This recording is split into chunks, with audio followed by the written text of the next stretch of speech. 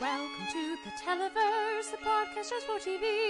Because it's great, we're lucky they make so many fine programs to see. Your host, Noel and Kate, like to debate the merits of all that they've seen. Comedy, genre, reality, drama, and anything that's in between. Welcome to the Televerse. Let's get the show. Hello and welcome to the Televerse. This is Kate Kalsick, joined as ever by Noel Kirkpatrick. Noel, how's it going this week? It was a week. It was a week. It was a different week than last week. Was it, though? Was it?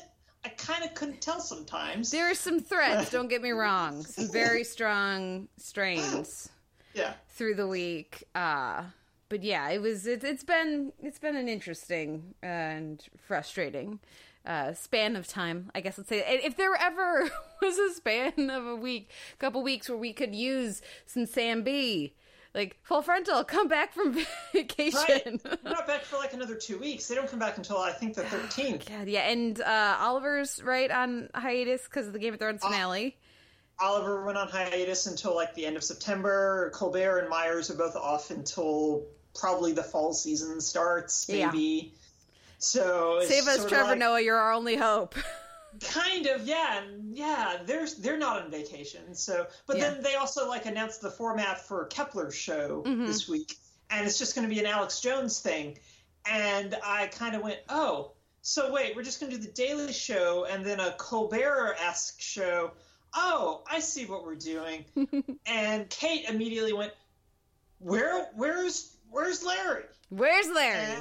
I would like to be one. And Robin Thede does have a new show, but that's not out yet. That's not out for a while. So I do look forward to when that launches. But yeah. Yep. We had some fun in the TV and the nerd worlds. What should we start? I feel like we should start with James Cameron. Well, no, let's steadily build up to the outrage. So we'll start with like the positive stuff first, and then go to James Cameron, and then go to the actual outrage part. Okay, so good news for TV fans this week is that Fleabag is getting a second season. Bad news is that there is no Chewing Gum season 3. That's been confirmed. Ooh. But yay, Transparent season 5.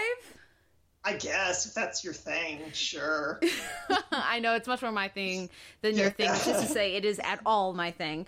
Right. The Fleabag Season 2 announcement is the biggest thing I saw TV Twitter jumping up and down for, which I didn't like that first season anywhere near as much as a lot of other people did. I remember a discussion of me being much more positive. Yeah, I mean, I liked it fine. It just didn't explode my brain with amazing. Yeah. So like I would much rather watch Survivor's Remorse, which we're going to talk about because they had their premiere this week. But I do think it's great to see, oh my goodness, Phoebe hyphenated last name Waller-Bridge, maybe something like that. I think that's correct. Yeah. I think that's correct. Get another season. Right. Yeah. I look forward to seeing what she comes up with for the next season, and one that doesn't feel hopefully something that doesn't feel as reliant on a reveal. Because that really did strip the first season for me of some of his kids. A stupid brain figured it out too soon. But I'm hoping that I have no reason to think that the second season won't be just as interesting, and that as a creative that Waller-Bridge doesn't. I'm sure she has a lot of really interesting things to explore, and certainly all of those characters. And I mean, I look forward to more bitchy Olivia Colman, right?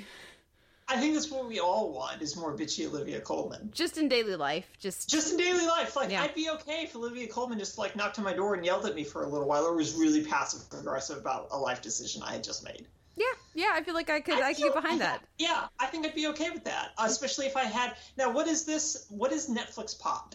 Okay, Netflix. Are they releasing branded marijuana? Is that what this is? Yeah. Netflix is putting out 10 different strains of pot, but they're obviously, for very clear reasons, this is not something that they will be shipping and selling. But they're... because that just violates all sorts of federal and state laws depending on where you live. Yeah, no, but there's going to be some like expo in Hollywood, and they're going to have, it's like a health and wellness thing, and they're going to have a booth, and they're going to have, and so some, they're themed to different shows on Netflix. Sure. There's something about a banana stand. The one that I saw that was just really shocking in how much it misjudges its audience and everything about this show is they have Pussy Riot. Oh, that's not okay. That's really, really not okay. But it doesn't surprise me their utter lack of awareness for that. So, yeah. The rest of them are much cheerier and more puntastic in a positive way. So they have obviously the very unfortunately named one for Orange is the New Black, but they've got 3 for their new show, Disjointed. This is clearly a push for the sitcom they have with Kathy Bates about a dispensary. Those are called Omega Strain, Eves Bush, and Rutherford B. Hayes with a Z. We've got Wet Hot American Summer, Campfire Wood, BoJack Horseman, Prickly Muffin, Arrested Development, Banana Stand Kush, Chelsea Vodkush, Grace and Frankie, Peyote 73, Lady Dynamite, Sassafras OG, Santa Clarita Diet, Bacabile. Because we all remember the smash hit Santa Clarita Diet. Yeah. I definitely watched that one. And then there's Mystery Science Theater 3000 The Return, Moon 13. So those are the different shows. I'm really upset that there's not a Voltron one. There should be a Voltron one because that would be very on brand and child appropriate. Yeah, I was gonna say, aren't they officially branding that as one of their kids shows? I feel like that could be an issue. But anyway, so that's what you want. That's what the deal is with the pot at Netflix. Have fun, y'all, within safe, legal, and reasonable limits, and report back, I suppose. I would, but having any marijuana in my apartment actually violates my lease, despite the fact that it's legal here in the state. Very interesting. Yeah. We've delayed long enough, I think, so we need to get to. I gotta vent some spleen. Very valid spleen, even though I think I've also seen this first opinion espoused by some folks already on Twitter, so. Yeah, no, Twitter's been all over this. Twitter's been great all week. So James Cameron is someone, we're going to have a nice little conversation here about the art and the artist. So James Cameron came out this week and expressed his opinion that the Wonder Woman... complaining about Wonder Woman and the new film, and saying that she's objectified and she's not a feminist icon, and that this interpretation of her, even just the character itself, is movement backwards for female representation in film and in storytelling. I really enjoyed Patty Jenkins' clapback. If you saw that, Noel, but mostly it's like James Cameron. Yeah. Thank you for T2 and Linda Hamilton. Also, thank you for Sarah Connor and James Cameron. Thank you for Aliens and Sigourney Weaver. Thank you for your badass portrayal of Ripley. There are other ways to be feminist icons than just in the James Cameron mold, and he doesn't seem to understand that. But that's the very definition of feminism, is letting people have autonomy and control over their own personhood and not be defined by other people's ideas of what they need to be based on their gender, and celebrating the differences and the diversity within our species and our culture and our genders.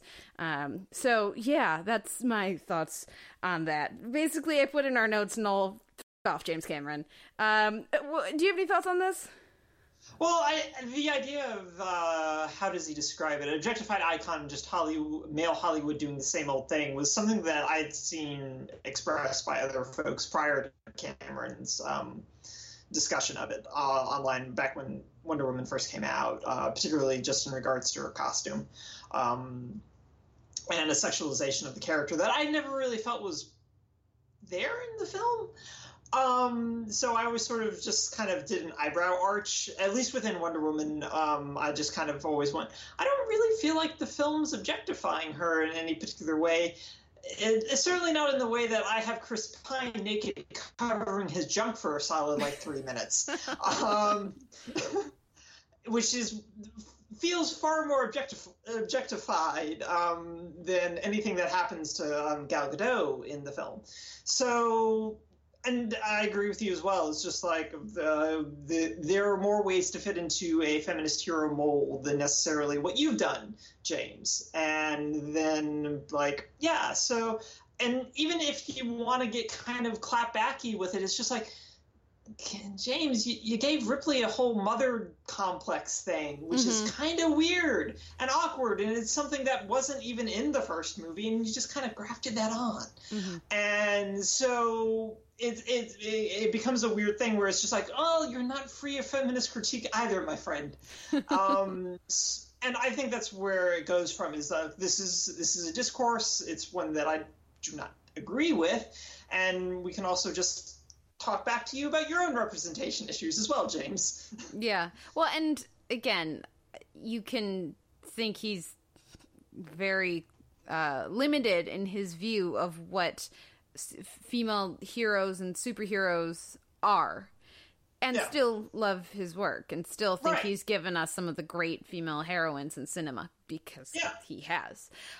So, along with, of course, the writers and the actors and the editors and everybody else involved too. It's such a group effort to create anything that's in film or television, that it's important to not lose sight of that, even as focused as we are a lot of times in discussing film and television through the auteur theory, and the director in film and the showrunner in television being the sole authorial voice. I mean, yes, it's very much that, those characters don't happen without James Cameron, and his contribution to feminist and powerful female heroes in our pop culture and in our culture, in American culture, I think gives more interest then to his response to this new addition to that canon. It gives it more of a reason to engage with that and have that thought, but it's not a defining or a correct thing. But that discussion of the costuming is something that, friends of the show, Alison Shoemaker and Carolyn Ceda and I have sat around and talked about whether that is objectifying or not, or if why is she dressed like that, and what does that say, and if the camera doesn't leer at her but they know people in the audience still will, what does that mean? All these different things. These are conversations to have, but if you're James Cameron, I don't know why you're going out there and making this statement, but that's cool. Yeah, and I mean, there are lots of ways to sort of gaze. Is the other thing is that's always been the primary critique of male gaze and resistance and apparatus theory, and I could go on and on, just show how many film theory things I had read in undergrad, but I won't. Because I'm trying not to do that anymore. But there's just a lot of ways to push back against that. And then, I mean, we can talk about a fetishization of a harder feminine body, which is what we get with Sarah Connor, especially in T2, and where that falls in and how that works. And so there's a lot of ways to do it. And Jenkins' response of there are lots of different sort of icons, and the audience clearly spoke as well, and more importantly, a massive amount of a female audience spoke as well. So you're going to tell all these women that they're wrong, and especially a man getting to tell them they're wrong is really just not a great thing, James. Yes, cishet white man maybe don't tell women what they should think. You can say what you think, just don't say what other people should think. So yeah. Well, on that note, let's pivot right on over to the big TV scandal, I guess, of the week, which is the Whedon fiasco that broke out early in the week. So for those who have been living under a rock with Wi-Fi, okay, when did you hear about this? I heard about it the day you let me know about it. And so I heard about it on Monday, but this was something that had circulated beforehand, I think. Yeah. No, this was... Yeah, I think it was Friday or Saturday, and I didn't hear about it until Monday. Yeah, and I think, it's something I could look through my text history, because my sister and I We were talking about this a lot when it broke, and tell you. But no, what happened is that Joss Whedon, who, of course, for those who don't know, was the showrunner and creator of Buffy, the Vampire Slayer, and Angel, and Firefly, and Dollhouse, and director of The Avengers, and Avengers 2 Age of Ultron. We have once again, listeners, put a pin in our MCU discussion. We keep having to bump it back, but we'll do that later. Was married to Kai Cole, his wife, for 16 years. They were together for 14 years before that. This past week, Kai Cole wrote a piece for, I want to say it was The Wrap. Yeah, okay. Yeah.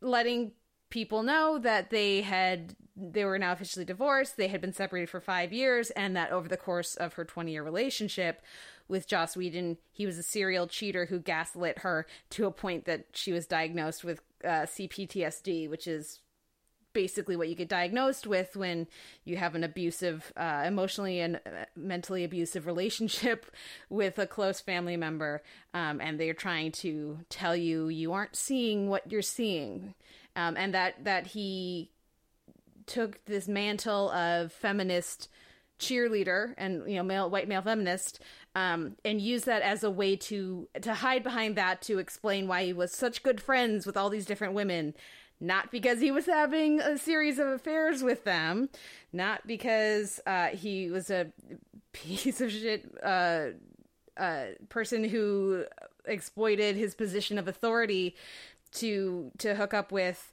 the actresses working for him and the writers and other things like that. Like, she doesn't give any names or anything like that, but just says actresses and also other collaborators and also fans, so that he was just using that as a smokescreen so that people wouldn't suspect him of inappropriate behavior, and also that just like she had quotes from him in this article, direct quotes from letters he had written her, explaining what he had done and why, and they're just the most Whedon things ever. When I was reading, I was like, that is exact Whedon dialogue. Yeah, this is legit. This I believe this entirely because of the phrasing of these quotes. So her thesis being that Joss Whedon is not a feminist and he should not get accolades for that. He is just a normal person. So all the people who keep giving him awards for his feminism or trumpeting him as this great voice for women and female characters, he's a lying hypocrite. Treat him like a person, not a god.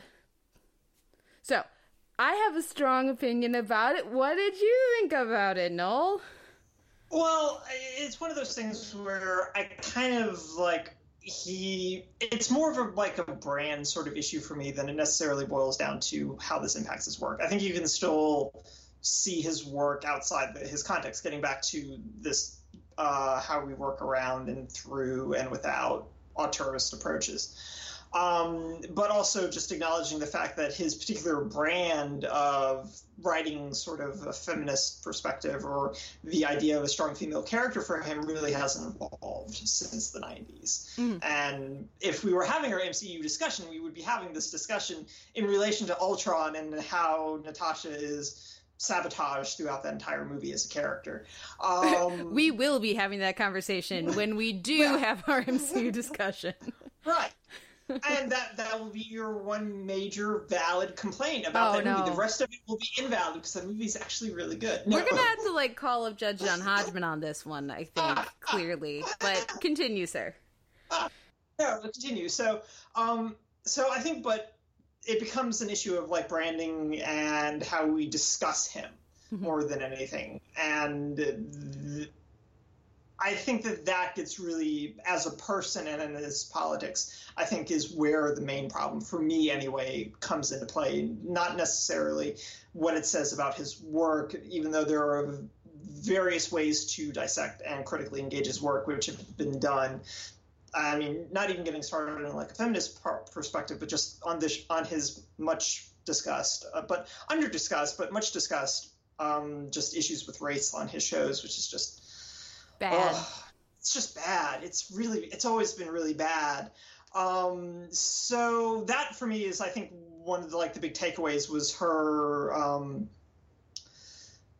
denunciation of his brand, which I think was really important. And it's why he has maintained the degree of cultural cachet that he has, and also his standing that he has, when you consider the fact that he has worked consistently but has never had big hits in the moment outside of a big franchise thing where you had the weight of a studio behind you to get that to happen. Whereas you had a couple of small cult beloved shows and then 2 shows that ran for multiple seasons type of thing. And so as much as those shows are respected and liked and enjoyed, it's also credited to the fact that he's been able to navigate press and take credit for the representations within those shows that people have really latched onto. And that, I think, more than anything, is why this is really significant. For me, I was getting frustrated seeing some of the response online because there was such a strong, because there was a very strong pushback from fans. I was very validated to see that, at least in my Twitter feed and in the brief digging that I did, seems like pretty much everybody was like, yeah, I believe her. I'm with Kai Cole on this, and Whedon's a scumbag. And then there was a percentage of people who immediately said, well, she's his ex-wife, so shouldn't believe anything she says. But for the most part, it seems like people, I was pleasantly surprised to see that people did not just rush to the powerful male creators, defense. What I did start to see that was very frustrating was all of this, why does it even matter? It's their personal lives. Okay, so he was a crappy husband, but that doesn't actually mean anything. This is none of our business. And separate the art from the artist. And I get really tired of that argument after a while. And because there's a lot to be said for that. Absolutely. Do I listen to Wagner? Yeah, I listen to Wagner, even though he was anti-Semitic. Not to the extent, at least in my studies, not to the extent as he is often portrayed, but still he was. But yeah. I still listen to Wagner. So I trust me, I get it. The thing is, when this news broke, and I thought back on the shows, all of a sudden, certain storylines, certain choices of characters especially on Buffy, made so much more sense. It's like, why did Xander leave Anya at the altar? And out of nowhere, because he had this complex about how he was going to hurt her, and he needed to save her from him and his damage, and he knew what was best, and all of this stuff. It's like, oh, this reads. It didn't ever make any sense on the show. And then you read the language that Whedon was using in these letters, and all of a sudden it just makes sense. Now, so there are just threads like that. Sure. When I watched Ultron, when I rewatched Ultron for the first time, I remember not liking the Black Widow stuff when I first saw it, but when I rewatched it, I had a clearer perspective on it because I knew it was coming, so I could kind of take the context of everything. And that opened my eyes in a big way, because that triggered these other connections in my brain of, wait a second, can I think of a single female character, certainly a single main or significant supporting character, in anything Whedon has ever written, ever, who hasn't been threatened with violent rape or somehow emotionally devastated into a weeping mess on the floor or killed? And the answer is no. You have to go to Maria Hill levels of supporting characters in his work, in Buffy, in Angel, in Firefly, in Dollhouse, and in Avengers, and Cabin in the Woods, right? They're all killed. And in what was the other one? Oh, Much Ado is Shakespeare. So that's not as a writer. He loves his powerful, intimidating, unexpectedly so, female characters, and then he loves to destroy them, and then he loves to have them pair them up with beta males who have massive self-loathing. When that happens the first time or the second time or the third time, it's not that significant. It's a particular kind of story that you're telling. When it never evolves, as you said, when it never changes, when it never evolves, when it becomes the default setting at a certain point for any creator's narrative that they keep, their template that they keep going to, and it doesn't evolve over, 20 years at this point, that's a problem. You want to tell that story once or twice? Fine.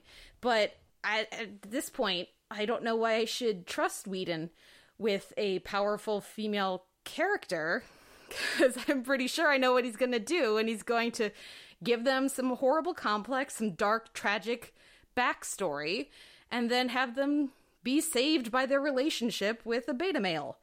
And I think looking at obviously this was in no way finished script, but the Whedon Wonder Woman script that got leaked was atrocious, and it just spoke to these same issues. So even before Kai Cole wrote this piece, back when I rewatched, when the Wonder Woman script came out, I was like, oh, thank God that I was a big champion for his Wonder Woman movie, in theory, when that was going around. Right.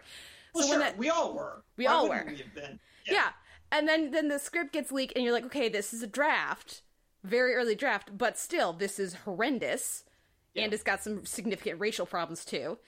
And then I rewatched Ultron, I'm like, oh, so he took this character, Natasha, and defined her entirely by her damage and her ability to bear children in this movie, and felt the need to romantically connect her to the damaged beta male of Bruce Banner in this movie. And it just made me connect all these other threads. And when you add in this context from Kai Cole of, he doesn't practice what he preaches about feminism. And so if you're wondering why something has been kind of bothering you at the periphery of watching Whedon's things, his work, and you hadn't quite put it together, it was like that little, it was the little piece that kind of clicked a lot of stuff together. So I still love Buffy, I still love Angel, I still love Firefly, I still am very interested in things about Dollhouse, and I still love Avengers, and I still really enjoy Cabin in the Woods.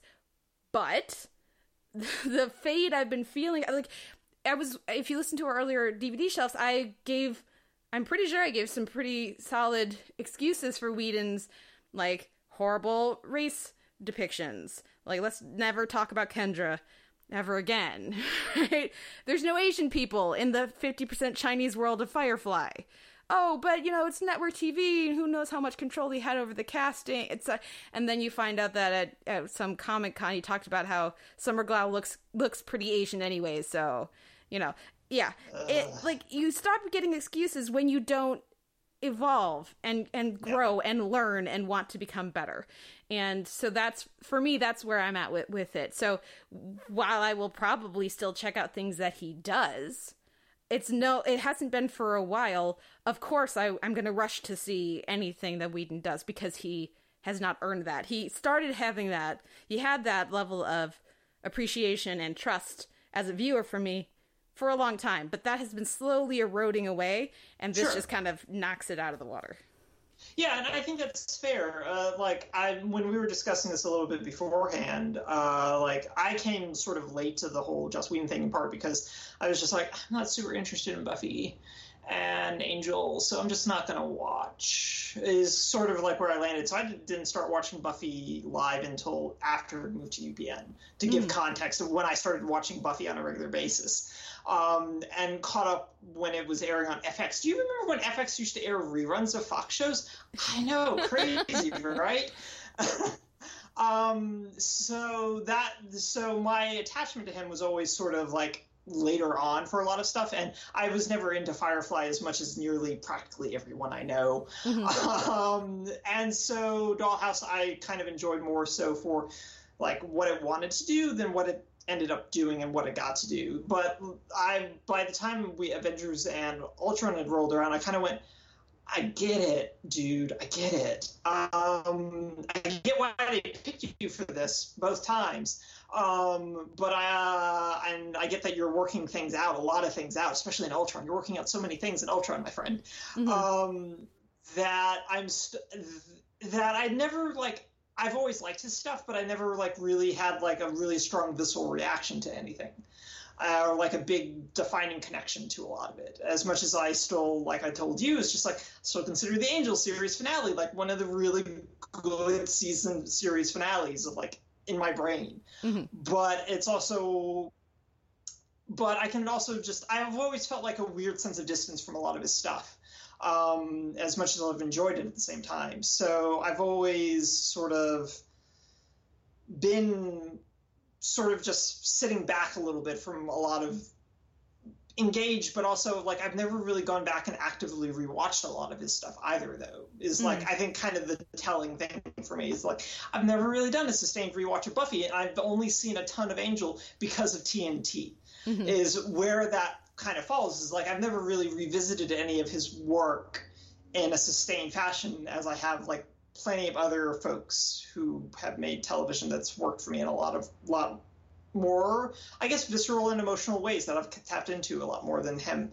So a lot of this kind of clicking into place, and also my friend Danielle, who really, really hated Ultron, particularly, again, what all that happened in Natasha's stuff, and she's got a very solid rant about it, and it's very good. So we should have her on for MCU talk, is what I'm hearing.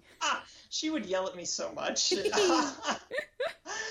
That's my job. So, yeah, that's your job. That's why I'm here, is for you to yell at me. Clearly. And so that's kind of where I am. Is just like all of this coming out is sort of like also where I just kind of go, yeah, and this is where where my perspective of he hasn't really evolved as a storyteller through his interests in like 15 years. Mm-hmm. It's like it's been the same thing for 15 years, and it's not even to like a self-plagiarizing point that we can discuss with like Sorkin and just recycling plots and lines of dialogue and characters to certain extents. But it's just thematic concerns. He has not moved past those, and they're all wrapped up in women, which has now just become wonderfully telling. Yeah, well, and in the fetishization of a certain kind of woman, yeah, and the I should add, by the way, Dr. Horrible Sing-Along blog to that list catalog of projects, all falling into that same basic romantic subplot or main plot trope. Also, there, because I mentioned that every female character he's written as on one of his shows has been threatened with rape or raped or killed or other emotionally devastated. I should mention, of course, Firefly only got one season, so he didn't get a chance to do that to all the characters on that show, between the show and the movie, but they did have planned out an episode that was going to just be Inara getting raped by Reavers for the whole episode. So that at the end, Mal could kneel at her side and call her a lady, because at the beginning of the episode, he was going to call her a whore. And then feel really bad as she got brutalized by Reavers the whole episode, and he had to go save her. So, that was, ooh, I can't wait to tell that story in season 2. Like, there have been just certain things like that throughout the run, like, of my awareness of Whedon. That, if they raised a question, I would give benefit of the doubt. Like, the talk around why Charisma Carpenter left Angel, why she was fired from Angel, because the line that got put out by people, Whedon's people probably, was that, oh, well, they were going to cancel the show, and the only way that they agreed to bring the show back was if they brought on James Marsters, but they didn't have the budget, so they had to let her go so they would have the budget to bring Marsters on, or else the show was going to get canceled. So it sucks what he did to Charisma Carpenter, but all these other people got to keep their... No, he fired her for being pregnant. And now I had never sought out that information until I heard people talking about that this week and heard what she said about it, because I had never heard what she had said. Yeah. And so just these different stories, and I wouldn't be surprised if more things like that just start leaking out. Circulating, yeah. Yeah, and so it does make you wonder, why does a producer care so much if their female star gets pregnant? Ellipses. And this makes me love Winona Earp even more. But for me, it's also, you can point to questions about who, as a producer on a show, who are you raising up behind you as a showrunner? Who are you creating opportunities for? And I've followed the Buffy team to many other projects. Yeah. Many of which I have adored, and mostly I have followed the writing staff. Now, I think it's telling that most of the people given opportunities on that show about women were men. And there were lots of women on the writing staff, don't get me wrong, but of the writers you can name from Buffy, Noel, how many of them are women? It's Jane Espenson, right, Marty Noxon, right? Yeah. But like Noxon and Epson have both just been more prevalent. But I also can't think of any other woman from any of his shows, writing staffs that have had their success either. Mm-hmm. So it's telling. I can name probably 10 male writers, and that's not even getting into the director's chair. Right.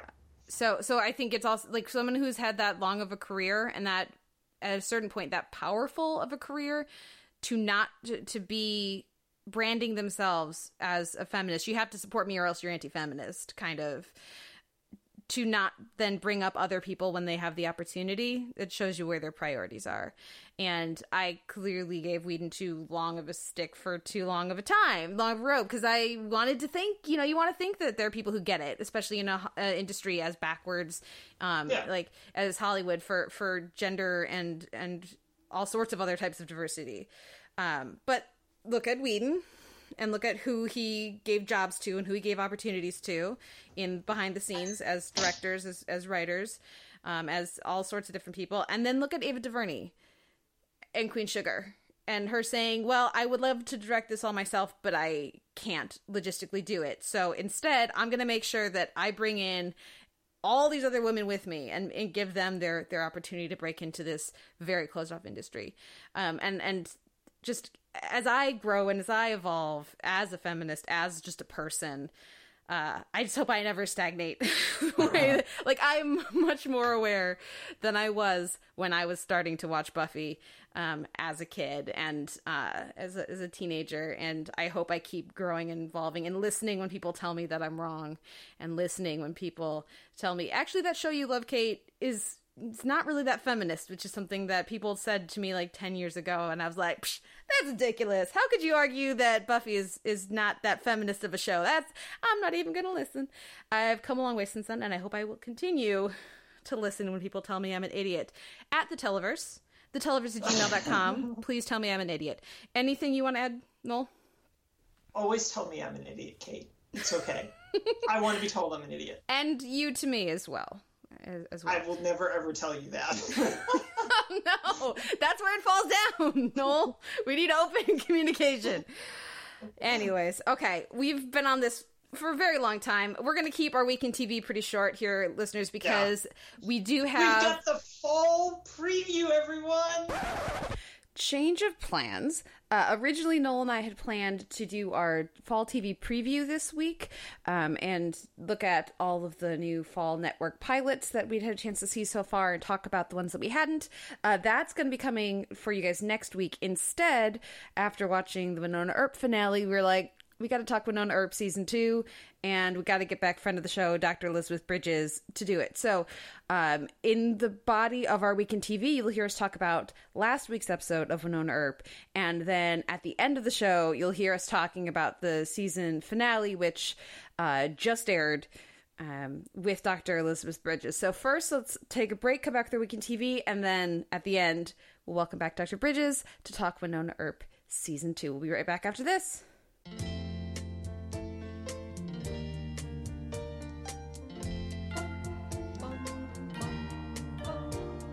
Cherish is a word I use to describe all the feeling that I have hiding here for you inside. You don't know how many times I've wished that I had told you. You don't know how many times I've wished that I could hold you. You don't know how many times I've wished that I could mold you into someone who could cherish me as much as I cherish you. This week in comedy, we're going to talk a bit about the start of The Tick, season 1 on Amazon, the new Tick. Then we'll talk about the wrecked finale, Nerd Speak, and I'll talk a bit about the Survivor's Remorse season 4 premiere, Fallout. Then we'll move on to People of Earth, The Truth Hurts, and we'll round things out with Younger, The Incident at Pound Ridge. So first up is The Tick. I've watched the full first half of the season. This is season 1.0. They're going to have 1.5 sometime next year. And we were just talking about Wheaton. Of course, this is Ben Edlund, one of the Whedon alumni, and is also their episodes written by David Fury and Jose Molina and some of the other Buffy alumni with Edlund. Or I should say Whedon alumni, because Edlund is best known probably among Whedon fans for having written Janestown from Firefly. But this is based on the comic book character that they then had the animated series about, and the live action series with Patrick Warburton, and now we have a new series at Amazon. I've seen all 6. Noel, how many were you able to get to? Not including the pilot, 1.5. Okay, so like you've seen 2 and part of 3. I rewatched the pilot because it had been so long since I saw it, and I gotta say I liked some of the tweaks that they had. We talked about the pilot when it first was released, and my fear was that they were leading a little bit too much into the magical mental health issues. And I'm very happy to report that they steer out of that in a really nice way. As the first 6 episodes continue, they tease that a little longer than I care for, but they still, there's enough talk for me of him still needing to take his meds that I think that was nice. I'd like to see them continue that. I don't know if they'll be aware enough of it in the writer's room, but I like that Arthur is not like he stops taking his meds and now all of a sudden he's a superhero, which is something that too many shows do. Yeah. How did the tone of this work for you between like what you remember from the pilot and then the second episode? There's clearly some adjustments. Like the Tick shows up in the second episode and he's like, "You look different," because they redesigned the suit. What did you think? I liked what I got to see, and I'm mostly excited about Miss Lind. And who's playing Miss Lind? Yara Martinez? Yara Martinez, which people know will know from Jane the Virgin as Raph's sister, Yeah. So I'm actually most excited about her. But I'm in total agreement with you regarding the steering away from the mental health things, because I know that there was like a question about whether or not, and this gets played out in the second episode, about whether or not the Tick's actually there, which wouldn't have made any sense if he wasn't. No. But they string it along enough that I'm glad when Dot, he shows up behind Arthur and Dot sees him and it's just like, no, I see him. And it's just like, oh, okay, great. So we need to there are other things that we can do now, but also maybe discuss the larger mental health issues that Arthur has. But again, I'm with you in that I don't really suspect that they're going to go in that direction. At least based on this, what I got to see. But you've seen all of it, so you'll be able to speak a little more candidly. But no, it's funny. Peter Serafinowicz is just really good. Like he was good in the pilot, but he's really good. He's really, really good. And that's kind of the thing I can't get over with this. Apart from wanting to see more from Martinez as Ms. Lind, is I just want more of Serafinowicz discussing Destiny and talking about answering collect calls and just all of it. Like, it's all really good and it's delivered so well and earnestly, but with just the right amount of seriousness, and whatever they're doing with the suit's puppeteered antennas just really add a lot. So I'm really enjoying it for Serafinowicz, and that and what's happening with the costume and his performance and everything is what's really standing out for me. How are you feeling about it in regards to Serafinowicz's performance? I know you're a big fan of his, I think. Yeah. Peter Serafinowicz is hilarious, and he's always terrific in everything I've ever seen him in. He's a very funny man. I really like some of the little tweaks that I was seeing to Arthur. In the pilot, he felt very much like can we get Johnny Galecki from The Big Bang Theory, but let's time travel and just pluck him out of there and put that in here for Arthur. And so they're still a bit of that kind of just straight that one for one approach, but it's they make him feel more like an actual character. I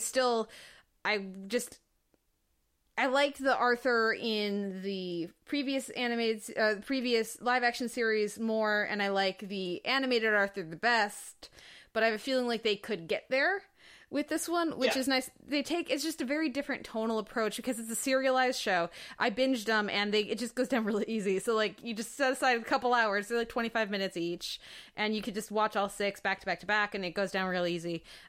There's enough standalone ridiculousness as far as like the comedy and the tone and of the delivery for Seraphina Witch as the Tick, that keeps it from feeling too bogged down by some of this mythology. There's a lot of ridiculousness in the background that I think helps with that and keeps it very light. But I do like having that thread, if you're going to binge it, of the plot. They as far as I'm concerned, they paced it pretty well. It didn't feel too repetitive. I don't know how it would play if you watched it week to week. It might feel like it's dragging if you watched it like spread out, but as a series, just like as a couple hours, I think it works pretty well. And I agree, Yara Martinez, it's really fun to watch her here. She's having a blast. There's a couple little twists with that character. Yeah, having a blast. I did not intend that one. Yeah. Noel made a face. There's a couple little things, twists with that character that I really enjoyed. It lets Martinez play Jackie Earle Haley as the Terror in those flashbacks and everything. Just the character design for that character is terrific. And I thought I knew where they were going with some of the Superior stuff, but I'm gonna have to wait we're all gonna have to wait for the second half of the first season to get anything more with him. He doesn't play a big part of this. Sure. First half, so don't expect much of him. That's coming in the second half, but it's pretty fun. How are you feeling about because I didn't recognize him at all. How are you feeling about Ramsay the Fourth and his vitamin water obsession? But yeah, I really did not recognize. How do you pronounce his Michael last name? Cerveris? Yeah, Cerveris. Yeah, I did not recognize him at all in the tracksuit and the branding. It's very important.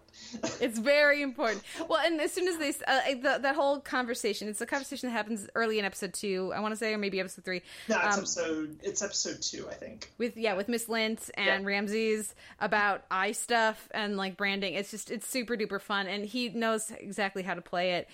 He's obviously you give that kind of stuff to Michael Cerveris and he's going to nail it. The guy with Sweeney Todd on Broadway, he's a pretty good actor. And so there's just the comedic beats of that. Like this is such a silly show that if you weren't careful, it could fly off to nowhere. Yeah. And just be quirky with a capital Q. And I think they managed to ground it in a pretty effective way to have some of that whimsy. You just keep making Miss Lint puns, and it's amazing. I do. How about that? I'm delighting myself because the other option is lots of groaning. The other thing I will mention is I enjoy the score quite a bit. It's a very jazz. It's heavier in the pilot than anywhere else, but it's a more jazzy kind of fun score. And the opening credits are this kind of really Saul nice. Bass thing. Yeah, it's Saul Bass inspired, I should say. And it's a fun way to go. It's different than maybe you would expect. Maybe you expect more of a comic book approach, but I think it suits this version of the show. So I really enjoyed these, and like just there's these moments of character for something like Dot's in a roller derby team. Doesn't come back, but she's the kind of person who does roller derby, which is I appreciate that they found space for that. I'm hoping that we'll get even more shading for some of these characters in the next half of the season. But I thought it was a really solid first half. Cool, and I look forward to just texting you endlessly while I'm watching the remaining episodes I have. Please do. I look forward to your thoughts. Okay, let's move on to the Wrecked finale, Nerd Speak, and especially with just like some of the conversation around Whedon and how that extended out to the conversations about Xander and some of these other characters on Whedon Works. The fact that we had the friend zone, like Corey Psycho in this Wrecked finale, it worked so well. Don't say it. Don't say friend zone. Like this, I loved it so much. It was so fun. I thought that the pivots they took, this season for Wrecked ended up really working, even if the start of the season was a bit slower, didn't maybe work quite as well as the first season. But yeah, I had super amount of fun with this Wrecked finale and was very pleasantly surprised with where they ended things. Yeah, I enjoyed it too. I felt like some things sort of, I think a lot of what I sort of suffered with the finale goes back to like the first half of like the whole Dream Team thing. Mm-hmm. Just, I never really felt like the actual character disconnect between them. Just they had different things going on, and I understand they like managed to like loop it all back together, but it never felt connected, and I felt like I had to do a lot of work to like get to the emotional place that was necessary for them to have this reunion sort of moment, and that I think weighed down like the first like third of this episode for me, but the rest of it, like with once we've established that Corey's insane and we're running around the boat and we're hitting him with a giant chili pepper and killing a Florence. Come on, that was amazing. It was very good. It was very funny and excellent physical comedy. No, it was really, really good physical comedy, and also just ridiculous because it's just like, why are you still concerned with him not having his pants and having not just shot him? But it all worked really, really well. I liked the stuff on the boat with the money, but then I was really sad about what happened to Emma. But I'm excited about the fact that they're on Most Dangerous Game Island, apparently, and I'm excited to see what this show can do with that. And also just the very obvious cast culling that they've done. But the fact that any of the people who got away from the boat could have also just ended up on the island as well at some point and show up is really good. So even if it's not going to be Aaron Hayes coming back and that character being played by someone else this season, which would have been such a good idea, Kate. So yeah, I'm excited. How are you excited about Most Dangerous Game Wrecked edition? Yeah. Yeah. Yeah. Though I gotta say, I would not have, like, it was CGI face or whatever, I would not have understood that was supposed to be Ginger Gazaga at the end if her name didn't pop up like right before then on the credits. I was like, oh, I guess they're gonna end on with her on that at the console or something, and then no. But maybe we'll get some flashbacks or something. That'd be fun. That would be really fun because I love that character and her, so I was waiting for that to come back and it never did, and I'm kind of upset that she's been beheaded and mounted. Yeah. Well, maybe it is a mask that's been made of her because she's still, it's one of the people that whoever's there is hunting, and that's why it didn't actually look that much like her. Not just bad CGI. I'm willing to go with that. Thank you for giving me false hope. Next you're going to tell me Limitless has been renewed for season 2. In my heart. Adding Florence to the Dream Team when they get all three of them working together was a lot of fun, and I look forward to that rapport moving forward. And we'll see what happens next. But it was smart to call the team. Jermaine Clement was delightful for his few more moments of glory as soon as he was on land, running around. I was just like, oh, how are we going to die? Because you don't have the budget for him. Yeah, you're way too famous for this. So yep. It was super fun to watch him and restart. Because have you seen Jermaine Clement's What We Do in the Shadows, where he's like a vampire? I haven't even heard of this. Yeah. Okay, it's a mockumentary that's like a real world kind of show following 3 vampires in a house, or 4 vampires. There's like a Nosferatu, like they're the different styles. There's like an Anne Rice vampire. There's different ones, and it's hilarious. And Rhys Darby shows up as like a leader of a pack of werewolves at one point, and it's delightful. So it was very fun to watch them interact here. And listeners, I highly recommend What We Do in the Shadows.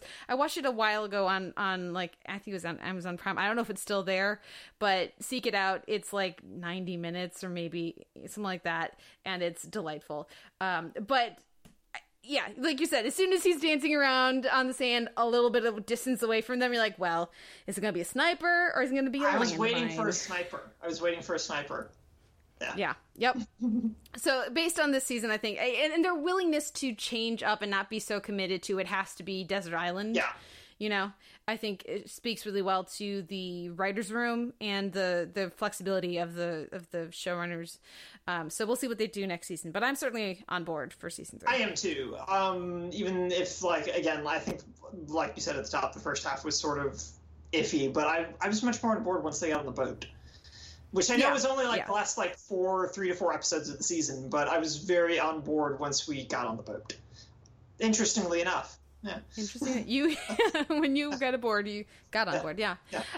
Okay. Next up is Survivor's Remorse, which started its 4th season, and this was a terrific premiere. I was like chuckling out loud and really connecting emotionally with the characters in the first 2 minutes of this premiere. And again, I was tweeting out about this. This has got to be one of the best and most underseen or overlooked comedies. Just shows, but definitely comedies of the past 4 or 5 years.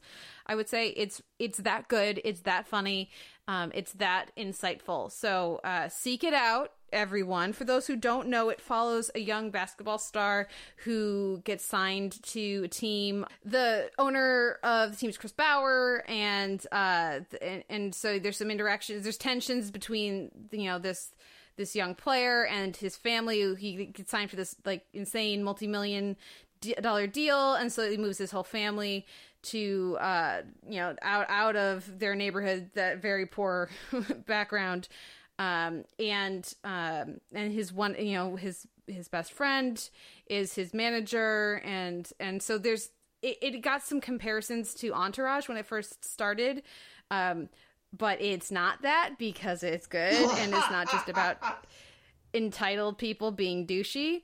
There's a lot of really insightful conversations about race, about gender, about economic status, about the ways that you change and the ways that you stay the same through different circumstances, and how much you're defined by your past and your present.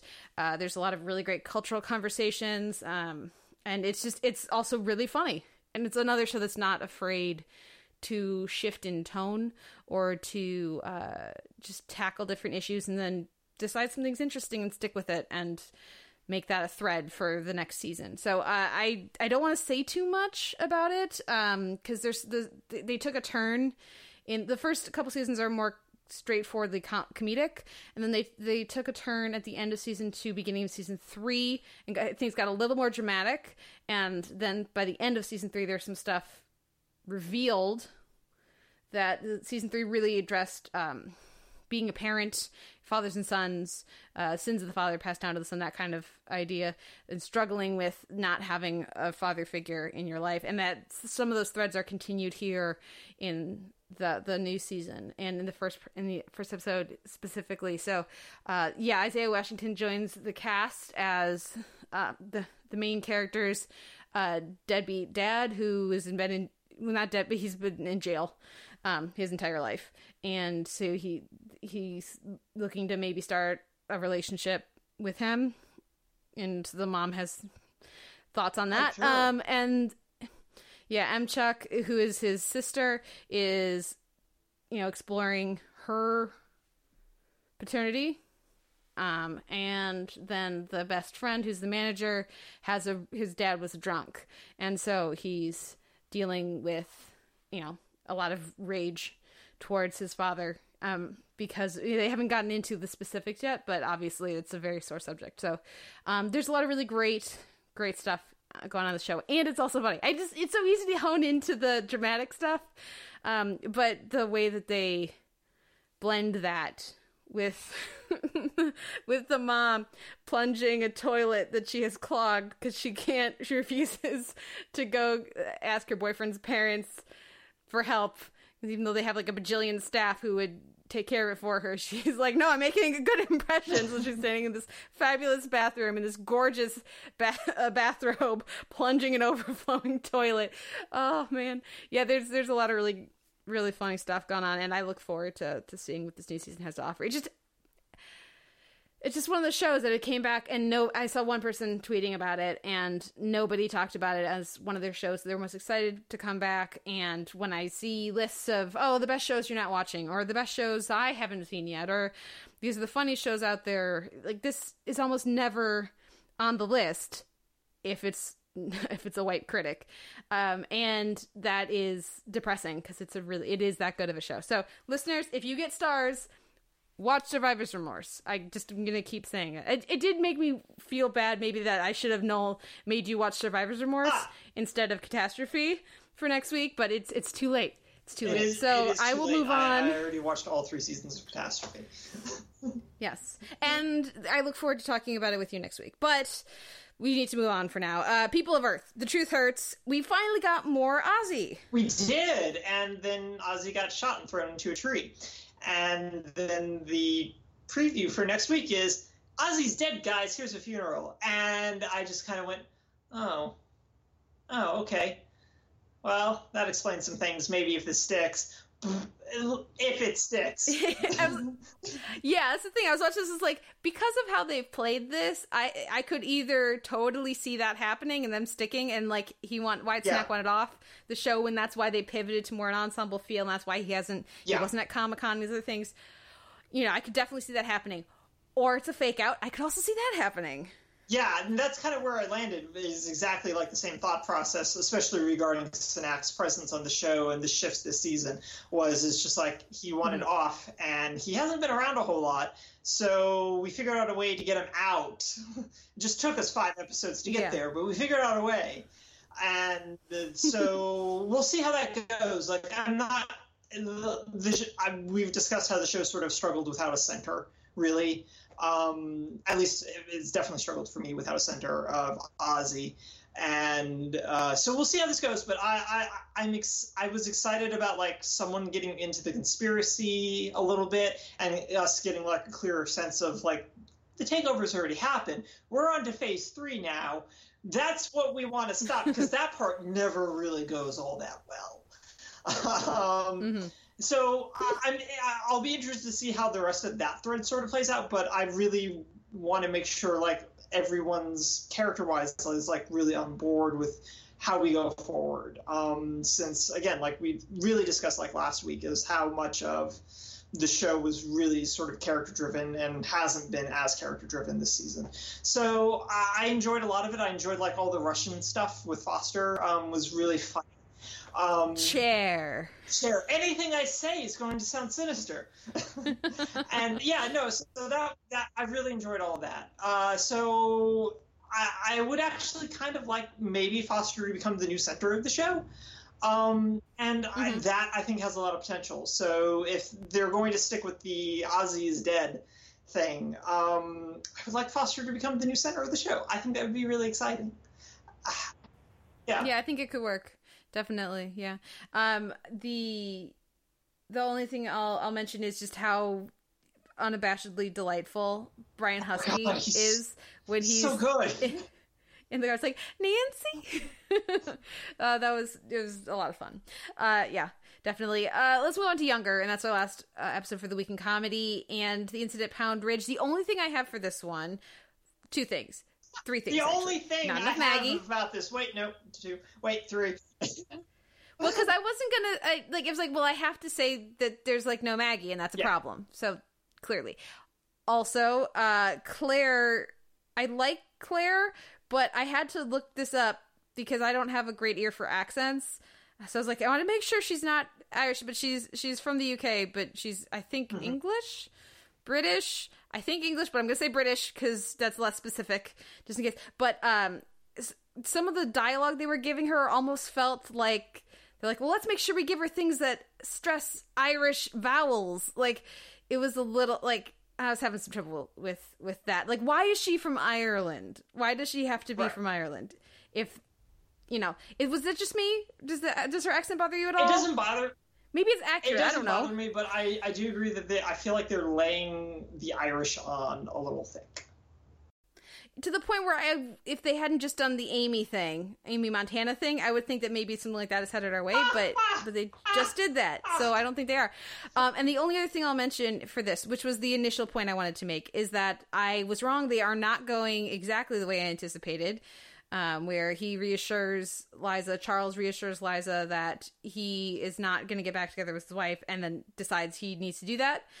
Instead, they're having Liza push him into doing that, by having her randomly, everything has changed. Everything has not changed now. Nothing has changed now. You just met his wife that you knew existed, and she's not horrible. But just because she's not horrible doesn't mean that there's not very good reasons that they aren't together. And, like, abandoning your young daughters for a year is a very good reason for someone to not want to trust you as their co-spouse and as their spouse and co-parent. Come on. Right, and passively aggressively re-entering their lives through a book, as opposed to, I want to make contact with you as a human being.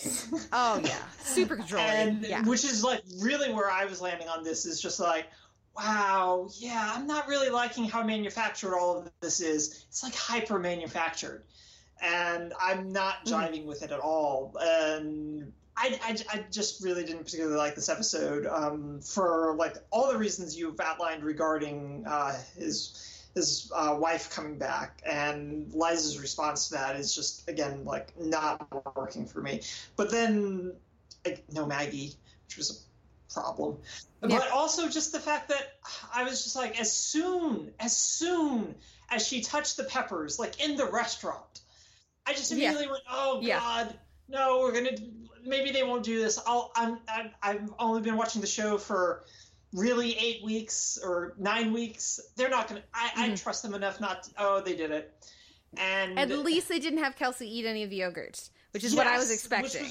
Which was really nice of them. But I was also just screaming at the screen. It was just like, just get some milk. Everyone knows it's milk. It's not water. You get a dairy product of some kind.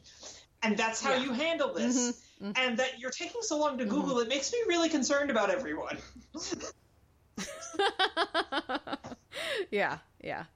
Indeed. Okay, what wins your week in comedy, Noel?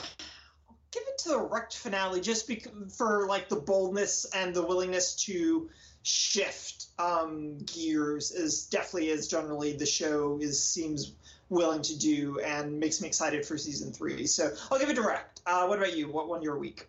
Well, Insecure was great again. I don't really have anything to say about it, but it was terrific again. And Rick and Morty was awesome and super fun. They did an episode, an adventure with the dad. Rick took Jerry on an adventure, and it was delightful. But I gotta give it to Survivor's Remorse. I'm so glad it's back. So yeah, it wasn't that close for me, as much as I did really enjoy several of these episodes and the new season of The Tick. But definitely Survivor's Remorse. Check it out, people. Seek it out. Put it on your list. Now we'll take a break and come back with our week in genre and drama.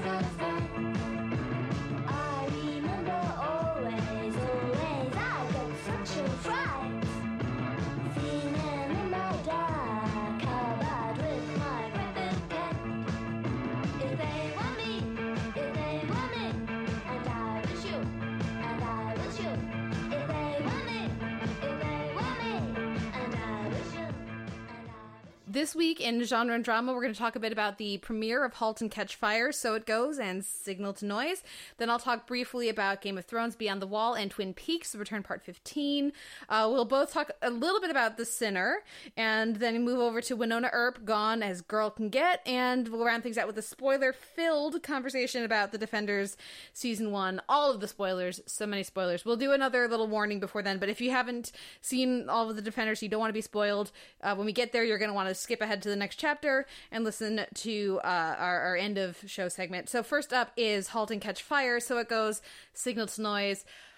It's nice to have this show back. I know, right? It is. Like, I'd kind of forgotten it was coming back on a Saturday, no less. So, like, I turned on my DVR, and I was like, well, my cable box and everything, and I was just like, oh, think. Oh, I just assumed like it had blipped and recorded a rerun, and then I just wait. No, it's back. It's back. And it's 2 episodes. Yay! So no, I was very excited, and it didn't feel like the show had left. Like a lot of its tricks are still there. It's just like, guys, we're gonna invent Google. Guys, we're gonna invent Google. That's what we're gonna do. And I just went, oh, show! I love it when you do this bullshit. It's so good. But what was more important than anything was catching up to see where our quartet of characters were after, like, I want to say maybe like a 4 to 5 year time skip, because we're like in the early to mid 90s at this point, right? Yeah, because AOL is starting to just appear everywhere. Well, Fresh Prince of Bel-Air, you know. Yeah. So I really liked how the show, in particular, like, just went, you know what, guys, Gordon's going to be your likable character right now, and I just went, wow, and you kind of managed to do it too. And it was really good to have it back. When you dig in, the big thing I will say is that I'm really glad that these were both paired together. Just from like a pacing standpoint, if we had gotten a week between Soap Goes and Signal to Noise, I kind of would have been like, but Signal to Noise was just Cameron and Joe talking on the phone for an hour. But I would have been totally fine, totally here for that. Yeah. Which I think I probably would have been okay with, like, overall, but I'm glad that it got paired together just from, like, an emotional arc perspective, especially for Joe. That it was really important for them to, like, for this to be a proper 2-parter in a lot of ways, just emotionally, to reestablish that connection between Cameron and Joe in a way that had a week's lag, basically. And so, yeah, I was just really glad that these got paired together. So how did you feel about, like, the time skip, Gordon, or, like, what else, like, stood out to you? Do you want to play Cameron's game? No, but you know what I think is really impressive? Well, first of all, I hope they come back to, were we supposed to see, when he was looking over at the game, were we supposed to understand that was the actual ending, or is there another ending that they were going to figure out later, and that'll be, you know what I mean? Like, was that some breakthrough emotionally? It's like, that's why at the end you go back to the beginning and you're just looking at the stars, or is it like, I understand, I've only begun to unravel the layers, and do you think they're going to come back to the game? I think it's both. Okay. Fair enough. What I am super impressed by about this show, in the writing and the performances and the direction and editing of this show, is that they have me super on board with Cameron and Joe after hating Joe entirely, and I buy the progression, and I do feel like he's changed, like he's been affected by the time that has spanned the show's run. I think that's so important and so much more interesting. And that I would love an ending that saw the real heart of this show back together, which is Donna and Cameron, but I don't know how that could possibly happen. I look forward to, if they manage to do that would be great, but I would certainly love it. But I just think it's so impressive that they've taken something that had me, like, yelling at my TV last season, of like, no, mommy and mommy don't fight, and just ignore Joe. Joe's stupid. Tom is awesome. Joe's stupid. Go away. You're gonna ruin everything. To being, like, super, like they really sold the ways in which they understand each other, and the others don't. And so I thought that they needed to give as much time to that rapport as they did in that second episode to get us fully on board. And certainly with where the rest of the season's likely headed, I'm glad that they spent that time. No, it is. It's really good that they spent that time, and like, it wasn't to disparage the episode, but just like pacing wise for me as a viewer, it's just really important that be, like, smushed together the way it was. Yeah. But no, it's super important because I'm in that same boat with you. Like, Joe's terrible. He's the worst. Gordon, he's going to destroy you again. Right, or and so seeing like that progression of time for all of these characters, and as deftly as they're able to establish these changes in each of them, from Gordon being a responsible parent and business leader to Joe's obsession with just like becoming obsessed and borderline slovenly for Joe, and especially for Joe, like, who's always been very put together depending on like the time period that he's in. He has a sort of 90s grunge thing, but it's not working in the same way all his other aesthetics worked, and it's more pathetic and less of a feeling of a mask than the other versions were. This felt more legitimate, and that was really significant. But then also we've got corporate raider / my friend Danielle referred to her as an IP vampire of Donna, and just how really wonderfully horrible she is is amazing. Just her whole manipulation of her team to get to the idea that she's stealing from Joe and Gordon is just amazing. And it's handled really quietly, and I just really love it. I love it. I love it. I love it. And so how everyone gets rearranged and resettled is really nicely done. The Cameron stuff, I think, works generally well. The hiccup for me is just how much of the Tom stuff has to be done off screen to get to all of this. Is like the shortcut that's necessary that I kind of just sort of side at, but at the same time it's just like, but it's so necessary that we don't get hung up on this, because we need to get all of this done, because we only have like 10 episodes, everyone.